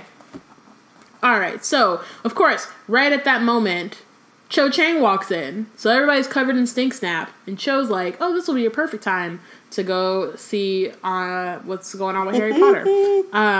Oh, hello, Harry. Bad time? Oh, hi, said Harry. Said Cho. Well, just thought I'd say hello. Bye then. And so she closes the door, rather pink in the face, and departs. Harry slumped in the seat and groaned. He would have liked Cho to discover him sitting with a group of very cool people, laughing their heads off at a joke he had just told. He would not have chosen to be sitting with Neville and Looney Lovegood, clutching a toad and dripping in stink sap. Two things. Ill. Yeah, go ahead. One of them was ill, Harry. Gross. But I also, like, if he wouldn't have name-dropped Neville and Luna as uncool, I would give him a pass on, like, of course she comes in and I'm holding a toad covered in something called stink sap. Like, yeah, that's not ideal. Right. But then you had to, like, be, like, uncool people like Neville and Looney. And, like, Neville has been down. How would you have gotten through... Oh, no, that's not right. Damn it. Like, it hasn't happened yet? Is that what you're saying? No, I was about to be like, how did you get through the second task? But you got through that with Dobby, not Neville. That's not how that happened. Yeah, definitely wasn't Neville. Definitely wasn't Neville. Was not Neville. No. And I mean, I think the other thing, right, is that, like, there's a similar makeup of, like, in the next book, Harry is sitting with Luna and Neville, and he has, like, his entire outlook on that situation is different. So there's also, like, again, we were just talking about it, like, just the growth, the socialization, and being a teenager. Teenagers suck. They just do. They just do. I too, as a teenager, sucked. And so, of course, there are, like, these things that he's going to think, but then he does unlearn them eventually. And, I mean, that's good. But he could also just be like, damn. I don't even see being mad at Neville in that moment. Like, really, Neville? You just messed up my moment, like, for real, with the stink sap? But you don't have to go into, like, you're so uncool, because that's stupid. And if he is uncool, then you're uncool, too. You ain't got no other friends. Right. True. And, like, when he says with cool friends, like, he didn't say with Ron and Hermione, right? Like, he's really thinking of, like, the stereotypical, like, I don't know, like you're in, like, Mean Girls or some shit, where you're like, oh, it's me and my cool friends, look at us laughing, and, like, the wind's blowing in our hair, and there's, like, music playing, or whatever, versus, like, oh, like, because if she had walked in and it would have been, and it was, like, a regular train ride, he'd just been, like, playing Exploding Snap with Ron, you know what I mean? And he still would have been like, hi, you ain't got no game? You don't get no game. Just, like, he's so boring. Exactly. Like, you still don't got nothing to say. Like, this isn't exactly, like, ideal, you know what I'm saying? Like, it did, like, kind of mess it up, but also... This is when I want to play the human hose pipe You're not that cool. Which I talked to one of Harry and the Potters, and I was like, so, I'm really sorry, but I totally played one of your songs in our podcast, and he was like, it's cool. Also, he knew my name, and I freaked out a little bit. Deborah asks who in Harry's grade is cool. Parvati and Lavender. I mean, like, he doesn't really care for them, but they're actually the cool kids. Yeah. And then maybe, like, Ernie. She says that Fred and George... Ernie is a mini Percy. Harry. But, so Deborah says Fred and George, but they're... Deborah says Fred and George, but they're older. Portia says Dean, but he hasn't become cool yet. And then Deborah and Portia are like, Dean and Lee, the black kids. So, yeah. Yeah, we don't really know who the cool kids are, but I'm pretty sure Parvati and Lavender. It is very much like, the girls have matured or taken on, like, a coolness. At least in the writing of it, you know, and the boys are still awkward and gangly and... Well, I mean, I don't know that they're still awkward and gangly. I just think they're not cool. I mean... I don't know, to me, the absence of cool is being Harry awkward. would be cool if he wasn't... I think Harry would be considered cool if he wasn't being slandered by the entire Wizarding world. Yeah. Or definitely. British Wizarding world. Like, he would be the cool you know what kid. I mean? Like, in the next book, he's running around, all the girls are like, oh my god, he's so cute. And that's because, like... He's dark and tortured. You know, he was telling the truth. He was in the Department of Mysteries, and he's super mysterious, and all that kind of stuff. And he's all of those things now, right? Like, he came out of the Triwizard Tournament. He's, like, super moody and all that kind of stuff. But the Ministry is like, he's a liar. Damn you, Portia. And, like... So, you know... Portia says Cedric was cool, then he died. But none of these people who they're naming anymore are in Harry's year, so... But still, yeah. I guess they don't necessarily have to be in his year. Blaze a beanie. Blaze is a cool-ass motherfucker, right. but... Also, shout out to Clarissa like in that video that I've watched like 8 times. Because I don't even remember what that episode is from, but I was out of pocket. And that was amazing. So thank you so much. And I also like sent it to everyone. And I was like, this is the most awesome thing to ever have awesomed in the history of awesome. Yeah. It is amazing. Yeah. So okay. Ginny gets rid of the stink sack. And Ron and Hermione didn't turn up for nearly an hour, by which time the trolley lady had already sprouted large fingernails and threatened Harry and then made some cackling noise, and then they got their pumpkin pasties and chocolate frogs, and they were swapping the cards.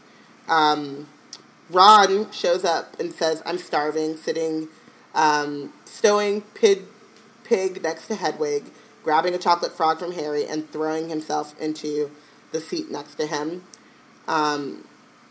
He ripped off the wrapper, bit off the frog's head, and leaned back with his eyes closed.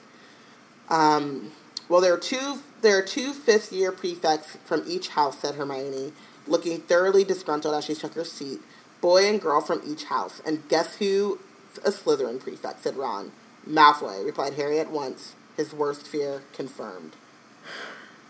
Like, how is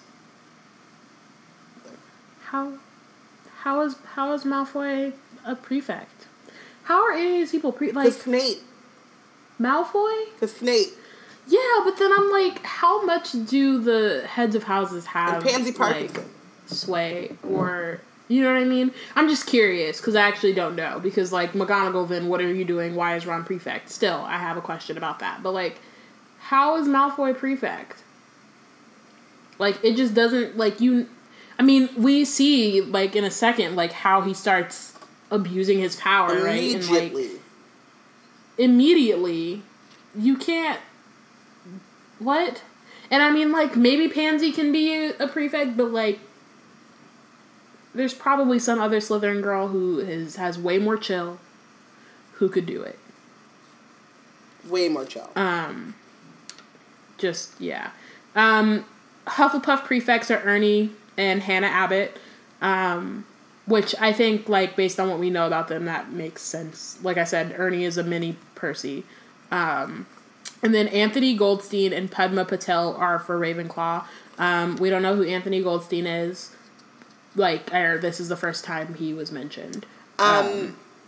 So, at LeakyCon, Lisa Weinberger, who writes the stories for LeakyCon, she's awesome, we had this conversation, and she goes in, her feelings about Anthony Goldstein are very similar to my feelings on Serafina Pickery.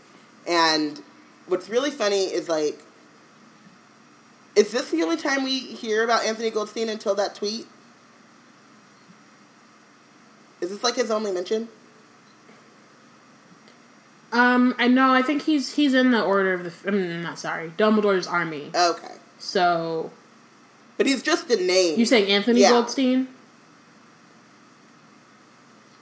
Yeah, no, I mean, yeah, he's in it, but he's not... Yeah, he's just... But his entire being in Hogwarts is the name.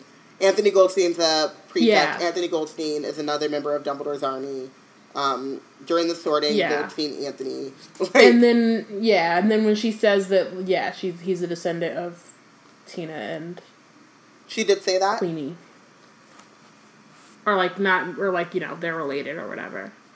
Okay, I didn't hear her confirm that, but it's funny that the only, like, Jewish kid, I guess, but he's really just a name. And it wasn't even until someone said, are there any Jewish people at Hogwarts? And she said, yeah, Anthony Goldstein. And that was on Twitter after these books had been out for a minute. But I like that he's a Ravenclaw. Yeah. So Luna says, you went to the Yule Ball with Padma Patel. And Ron looks over at her. Yeah, I know I did, he said, looking mildly surprised. She didn't enjoy it very much. She doesn't think you treated her very well because you didn't dance with her. I don't think I'd have minded, she added thoughtfully. I don't like dancing very much. And then she retreated behind the quibbler again. Ron stared at the cover, his mouth hanging open for a few seconds, then looked at Jenny for some kind of explanation, but Jenny was trying to stop laughing, or trying to keep herself from laughing. We're supposed to patrol the corridors every so often, he told Harry and Neville, and we can give out punishments if people are misbehaving. I can't wait to get Crabbe and Goyle for something. You're not supposed to abuse your position, Ron, said Hermione. Yeah, right, because Malfoy won't abuse it at all, said Ron. So you're going to descend to his level? No, I'm just going to make sure I get his mates before he gets mine. Literally, none of them should be prefect. Like, just fire them all, start over, burn it to the ground. Who even needs prefects at this point? Like, this is all trash. Corruption. Like, what the heck? For what? I was so shocked when I found out that prefects were a real thing. I was like, wait, what? Y'all just be putting children in charge of other children? That don't seem like a good idea. I mean, clearly it's not, because you got Ron and Malfoy about to start turf wars. Like, what the fuck, bruh? Like, just oh my god, I am now imagining them dancing like it's West Side Story, and I'm all about it. I'm in. When you're a Gryffindor all the way. Sorry. Me. Love it. I'll make Goyle do lines. It'll kill him. He hates writing, said Ron. And then he lowers his voice to Goyle's low grunt and screws up his face in the look of pained concentration, mimed writing in midair. I must not look like a baboon's backside. Everyone laughed, but no one laughed harder than Luna. So she's just like dying. This is some Aminata, and everyone's kind of. It is. It's really extra. And Ron is like, "Are you joking? Like, are you making fun of me?" And then everybody else starts laughing at Luna, laughing, and at Ron's confusion. And then Harry, like as she's laughing, she drops the quibbler, and Harry notices it because he sees a picture on the front. That's a fairly bad cartoon of Cornelius Fudge. So, yeah, he only recognized him because of the lime green bowler hat. One of Fudge's hands was clenched around a bag of gold. The other hand was throttling a goblin. The cartoon was captioned, "How far will Fudge go to gain Gringotts?"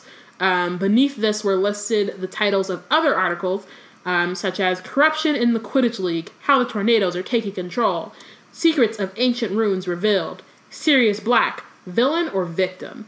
So Harry asks if he can borrow the quibbler, and he says he had completely forgot the magazine Kingsley had handed to Mr. Weasley to give to Sirius, but it must have been this edition of the quibbler.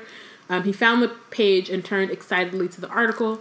This one was illustrated as well with a bad cartoon. In fact, Harry would not have known it was supposed to be Sirius if it hadn't been captioned. Sirius was standing on a pile of human bones with his wand out. Sirius, black as he's painted, notorious mass murderer, or innocent singing sensation. Harry had to read the sentence several times before he was convinced that he had not misunderstood it. Since when had Sirius been a singing sensation? All his life. You didn't know. You didn't ask questions. Entire time. Right. Like, you only known him for like 2 years. Right. Not even 2 years. Like a year and a half. You know what I'm saying? Like, you just found out that he was related to the Malfoys. Right. You don't know him. Why can't he also be a singing sensation? You don't know nothing about That's what I'm saying. You should actually. What would be great is if he actually like wrote to Sirius after this and be like, "Hey, dear Snuffles, I didn't realize that you or you were in a boy band. What's going on?" Okay, so dear this is Snuffles, what the artist or should I call you Stubby Boardman? Stubby Boardman. Yeah. Okay. For 14 years, Sirius Black has been believed guilty of the mass murder of 12 innocent muggles and 1 wizard. Black's audacious escape from Azkaban 2 years ago has led to the widest manhunt ever conducted by the Ministry of Magic. None of us have ever questioned that he deserves to be recaptured and handed back to the Dementors. But does he? Startling new evidence has recently come to light that Sirius Black might not have committed the crimes for which he was sent to Azkaban. In fact, says Doris Purkis of 18 Acanthia Way, Little Norton, Black may not have even been present at the killings. What people don't realize is that Sirius Black is a false name, says Mrs. Purkis. The man people have believed to be Sirius Black is actually Stubby Boardman, lead singer of the popular singing group The Hobgoblins, who retired from public life after being struck in the ear by a turnip at a concert in Little Norton Church Hill nearly 15 years ago. I recognized him the moment I saw his picture in the paper. Now, Stubby couldn't possibly have committed those crimes because on the day in question, he happened to be enjoying a romantic candlelit dinner with me.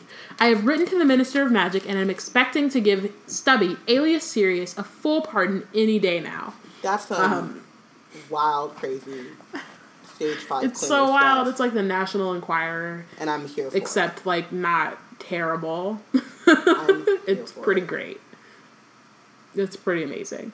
So Harry finishes reading that. Perhaps it was a joke, he thought. And so he flicks a few pages back to find the piece on Fudge. Cornelius Fudge, the Minister of Magic, denied that he had had any plans to take over the running of the Wizarding Bank Gringotts, which when he was elected Minister of Magic 5 years ago. Fudge has always insisted that he wants nothing more than to cooperate peacefully with the guardians of our gold. But does he? Bum, bum, bum. Sources close to the minister have recently disclosed that Fudge's dearest ambition is to seize control of the goblin gold supplies and that he will not hesitate to use force if need be. It wouldn't be the first time either, said a ministry insider. Cornelius Goblin Crusher Fudge, that's what his friends call him. If you could hear him when he thinks no one's listening. Oh, he's always talking about all the goblins he's had done in. He's had them drowned, he's had them dropped off buildings, he's had them poisoned, he's had them cooked in pies. So Harry stops, thinking that Fudge may have had faults, but finding it extremely hard to imagine him ordering goblins to be cooked in pies. I also love the fact that, like, you see these, like, writing quirks the same way that, like, Rita has her weird quirks about, you know, just doing the most. But in the Quibbler, it's, like, the first paragraph and then, but does he? Like, in all caps. Bum, yeah, bum, bum. it's pretty we great. only see the two, but they both have it, and I think it's hilarious. It's, yeah, I just...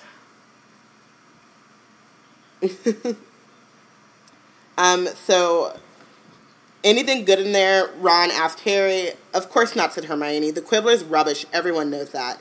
Excuse me, said Luna. Her voice had suddenly lost its dreamy quality. My father's the editor. Oh, said Hermione, looking embarrassed. Well, it's got some interesting... I mean, it's quite...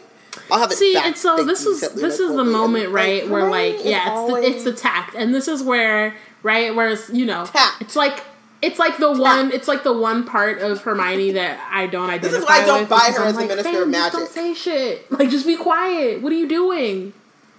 You don't know her. She's reading it, so clearly she likes it. You don't know her. You know her feeling. She's reading like, it. Even if you don't know that this is the bunny all over again. Like, girl, the bunny just died. Daughter. Let it be. Like, she's reading the cool. Magazine. Like, what are you doing? Right. Be cool, fam. The other, like, really funny part of this is that, and yes, like, she can grow up and learn tact and stuff like that, but, like, that's, like, kind of the political gene that, like, I'm like, how did she become Minister of Magic? But she can, like... not make fun of someone all the time. I mean, maybe as you get older, right? Like, it's been a while. Just put her foot in her mouth. So maybe as you get older, you realize, like, hey, maybe sometimes you just don't say things. Right. You just keep it to yourself. She gets better. Even if you think the Quibbler's rubbish, just, like, be cool. Just think, like, she's reaching it. Right, like, she's reading the Quibbler. Clearly she finds some value in it. Let me be quiet. It's so easy. It's so easy not saying words. So easy. Right. So then the compartment door opens for the third time. Because, of course. Harry, literally, Harry looks around. He had been expecting it. By this because right here. Every time they're on the train, without fail. Every time. Draco literally always does this. Like, why? Why are you looking for trouble? Like, why? Just stay your ass in your compartment. And you can see him, in, like, his compartment, like, sitting there, because he doesn't have any real friends, like, Crabbe and Goyle are grunting and sneezing or whatever, and Pansy Parkinson's, like, trying to get close or whatever, and then he's like, let's go look for Harry. Like, I would rather go start seriously, mess than like, deal with literally people. go find some friends. Just, like, then just Harry get some doesn't want friends to be you your can friend. I respect. already told you 4 Leave years Harry ago. out of it. So, just come on, fam. So Draco comes in smirking at him between his cronies Crabbe and Goyle. Harry said aggressively, "Manners, Potter, or I'll give you detention. You see, I, unlike you, have been made a prefect, which means that I, unlike you, have the power to hand out punishments." "Yeah," said Harry, "but you, unlike me, are a git, so get out and leave us alone." Clap back king. Because, like, no one has the time, Draco. No one has the time. Harry is the best Harry. We all know this. Oh my gosh. There's Holiday Dumbledore, sassy Harry. So then Malfoy decides, instead of leaving, he goes, "Tell me, how does it feel to be second best to Weasley, Potter?" "Shut up, Malfoy," said Hermione sharply. "I seem to have touched a nerve." "Well, just watch yourself, Potter, because I'll be dogging your footsteps in case you step out of line." "Get out," said Hermione, standing up. So Malfoy and Crabbe and Goyle leave. And Harry knows at once that Hermione, like him, had registered what Malfoy had said, and had been just as unnerved by it. It's when he says dogging, if no one else caught that. Because, Ron didn't catch that. He's worried about chocolate frogs. So, he didn't. Dogging. I mean, he's hungry, but also he just... No. He doesn't catch the... I know that. And you know, and I agree, anyone, but also Ron are consistently bomb. Does not catch these things. It's just also a fact. But those chocolate frogs are bomb as fuck. Yeah. Consistently. But he's a prefect. So he had thought Sirius coming with him at the station was a bit of a laugh, but suddenly it seemed reckless, if not downright dangerous. Hermione had been right. Sirius should not have come. What if Mr. Malfoy had noticed the black dog and told Draco? What if he had decided that the Weasleys, Lupin, Tonks, and Moody knew where Sirius was hiding? Or had Malfoy's use of the word dogging been a coincidence? I don't know. Do we know? I feel like it's not a coincidence and he does know about Sirius. But it's also one of those things where he can't... It's not like they can tell... the minister, because then you're like, well, how do you know that Sirius is it's Peter Pettigrew told me. Who? Yeah. What? Well, when I was hanging out at Voldemort's it's more house, of a Voldemort thing than a Voldemort problem than a ministry problem. So it's kind of like, okay, they know his... either way, it's a safety issue. Yeah, either way, it's a safety issue for Sirius. And Sirius is not worried about Voldemort in that way. Right. Because... Voldemort still can't get to Sirius at number 12 because they saw him on the platform, so they know he's alive, but they knew that anyway. Like, there isn't actually much, and Harry's right to be kind of, like, concerned about it, and, but there isn't that much, really. No, but I think that, like... The Malfoys knowing this. Later Sirius is like, "Oh, I think the platform thing went well, so maybe I should come visit you." And Harry's like, "Nah, fam, you got caught. So you know what I mean? Like, I think if no one had noticed that, Sirius would have tried it again, and then he could have gotten caught. Yeah. So, yeah. Okay. So they arrive in Hogsmeade. Ron and Hermione are supposed to supervise everyone leaving the train, so they disappear. Leaving Harry to look, and the others to look after Crookshanks and Pigwidgeon. "I'll carry the owl if you like," said Luna. "Thanks," said Harry. So they, go outside, and Harry steps down on the platform, listening for the familiar call of first years, over here, first years. But it didn't come. Instead, it was a different voice. So I just also want to point out that this is, like, another...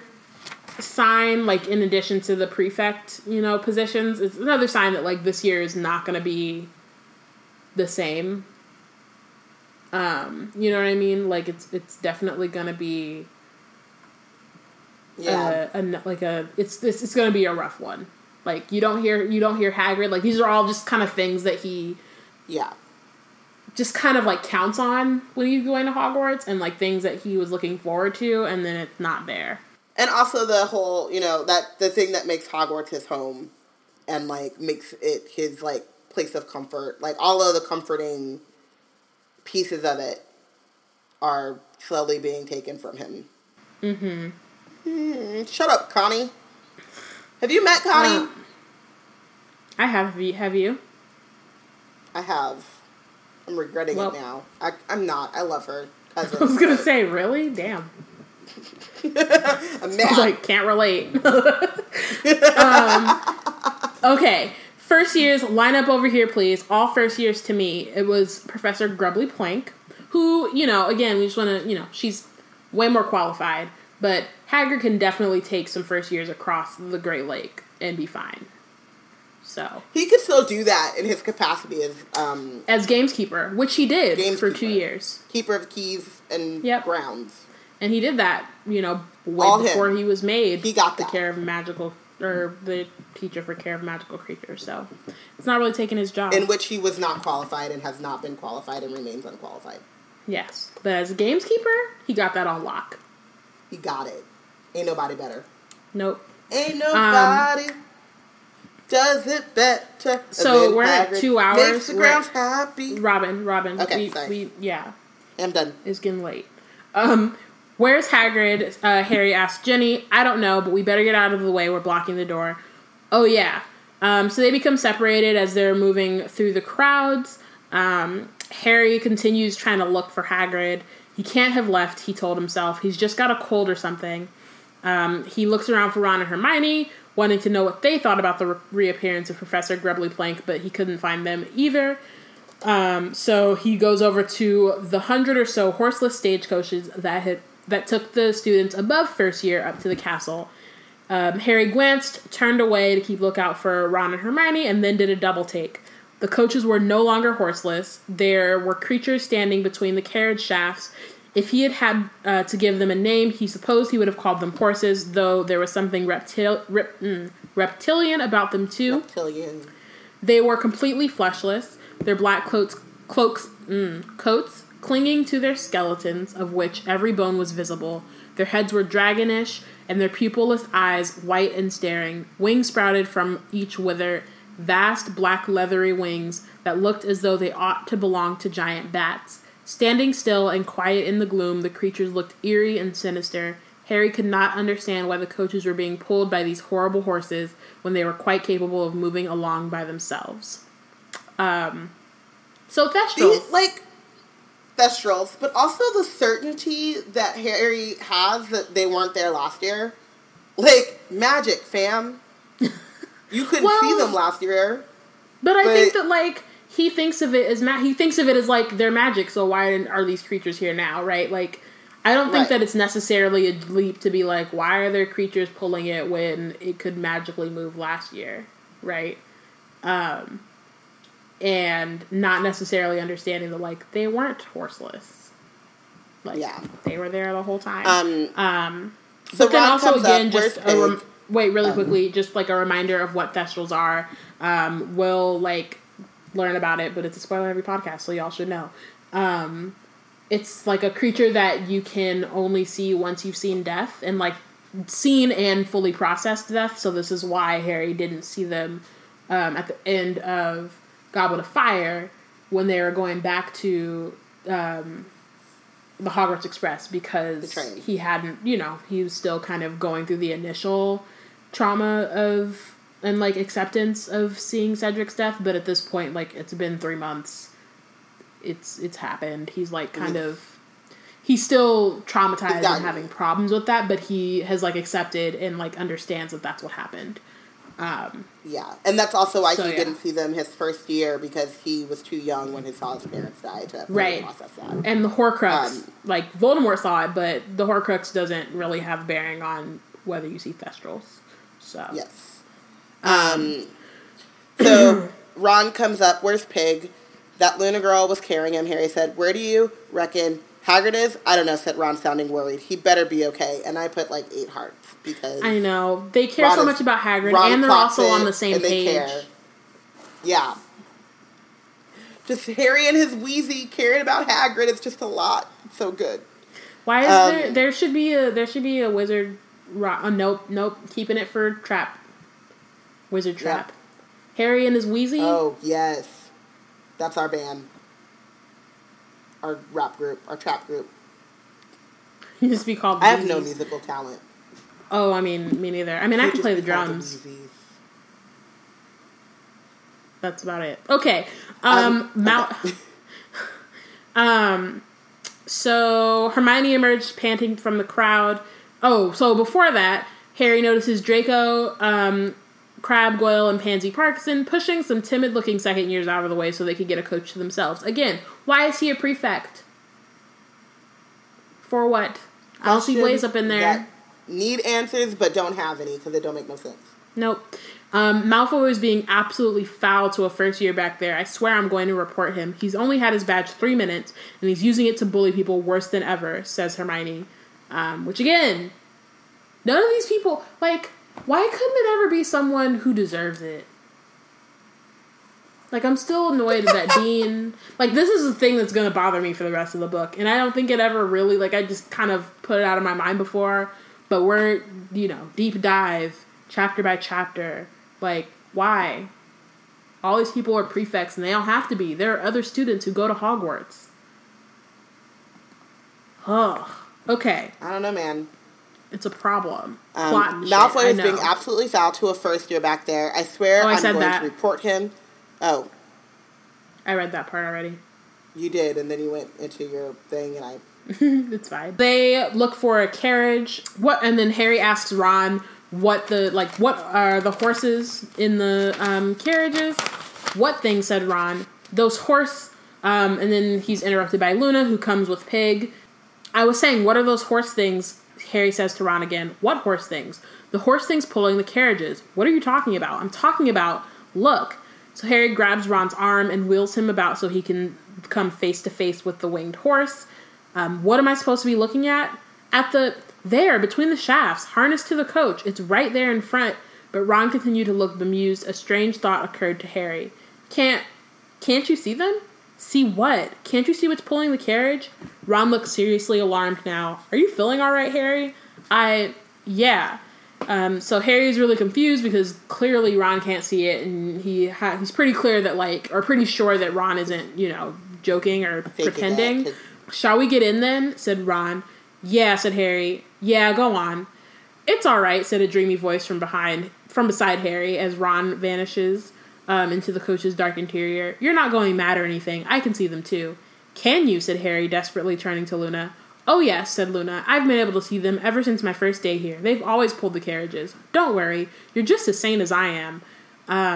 And smiling faintly, she climbs into the musty interior of the carriage after Ron, not altogether reassured, Harry follows her. So, she could have explained in that moment. Sorry, it's a wonderful quote. Oh, it's a wonderful quote, and, I love it, but also, Harry, she definitely could have been by the way, they're called Thestrals, and you can only see them if you've seen death. That's kind of a sucky thing to have to say, the first time you meet someone, but still. Instead of just being you're just as sane as I am, and then walking away, that's just not comforting. Even if you aren't... I know, but what I'm saying is, even if you aren't a weirdo like Luna, and, even if Ron could see it, she is a weirdo. And I'm not saying that is a bad thing, she just is a weirdo. But, you're a weirdo. I'm a weirdo.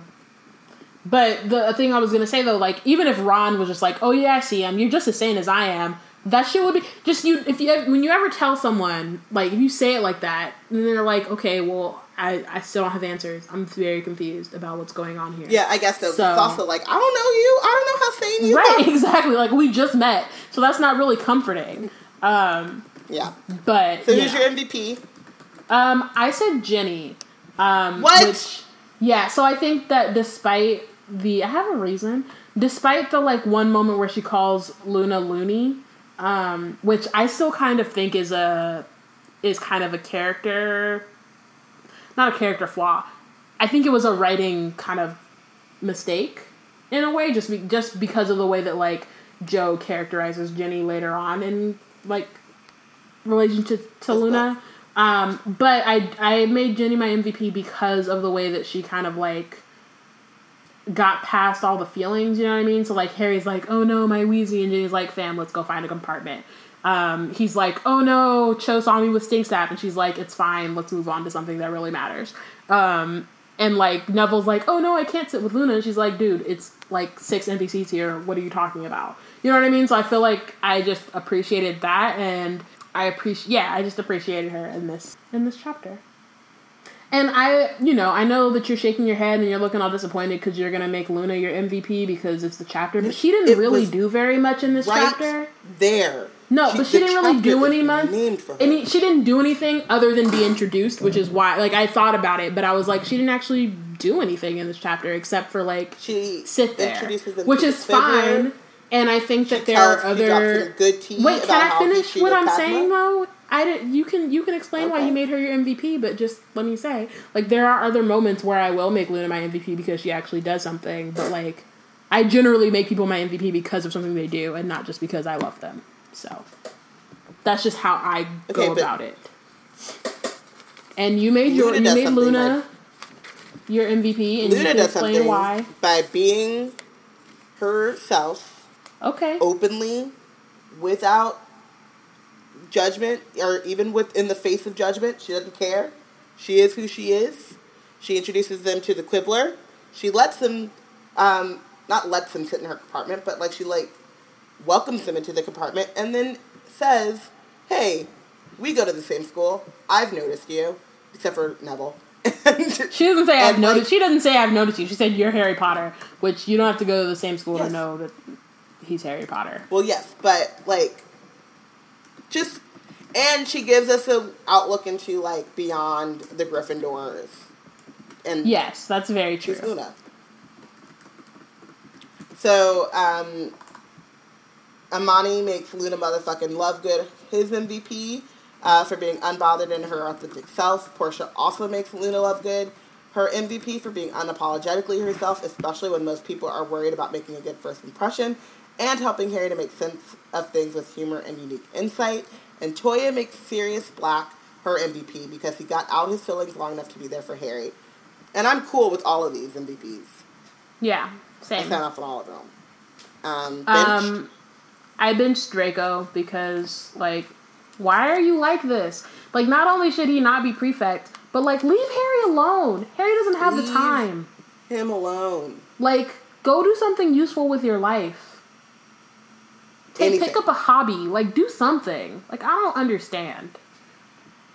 Read. It's fundamental. Like, seriously, do something. Just do something else. Something else. Who did you bench? I benched Draco, and I also benched Connie.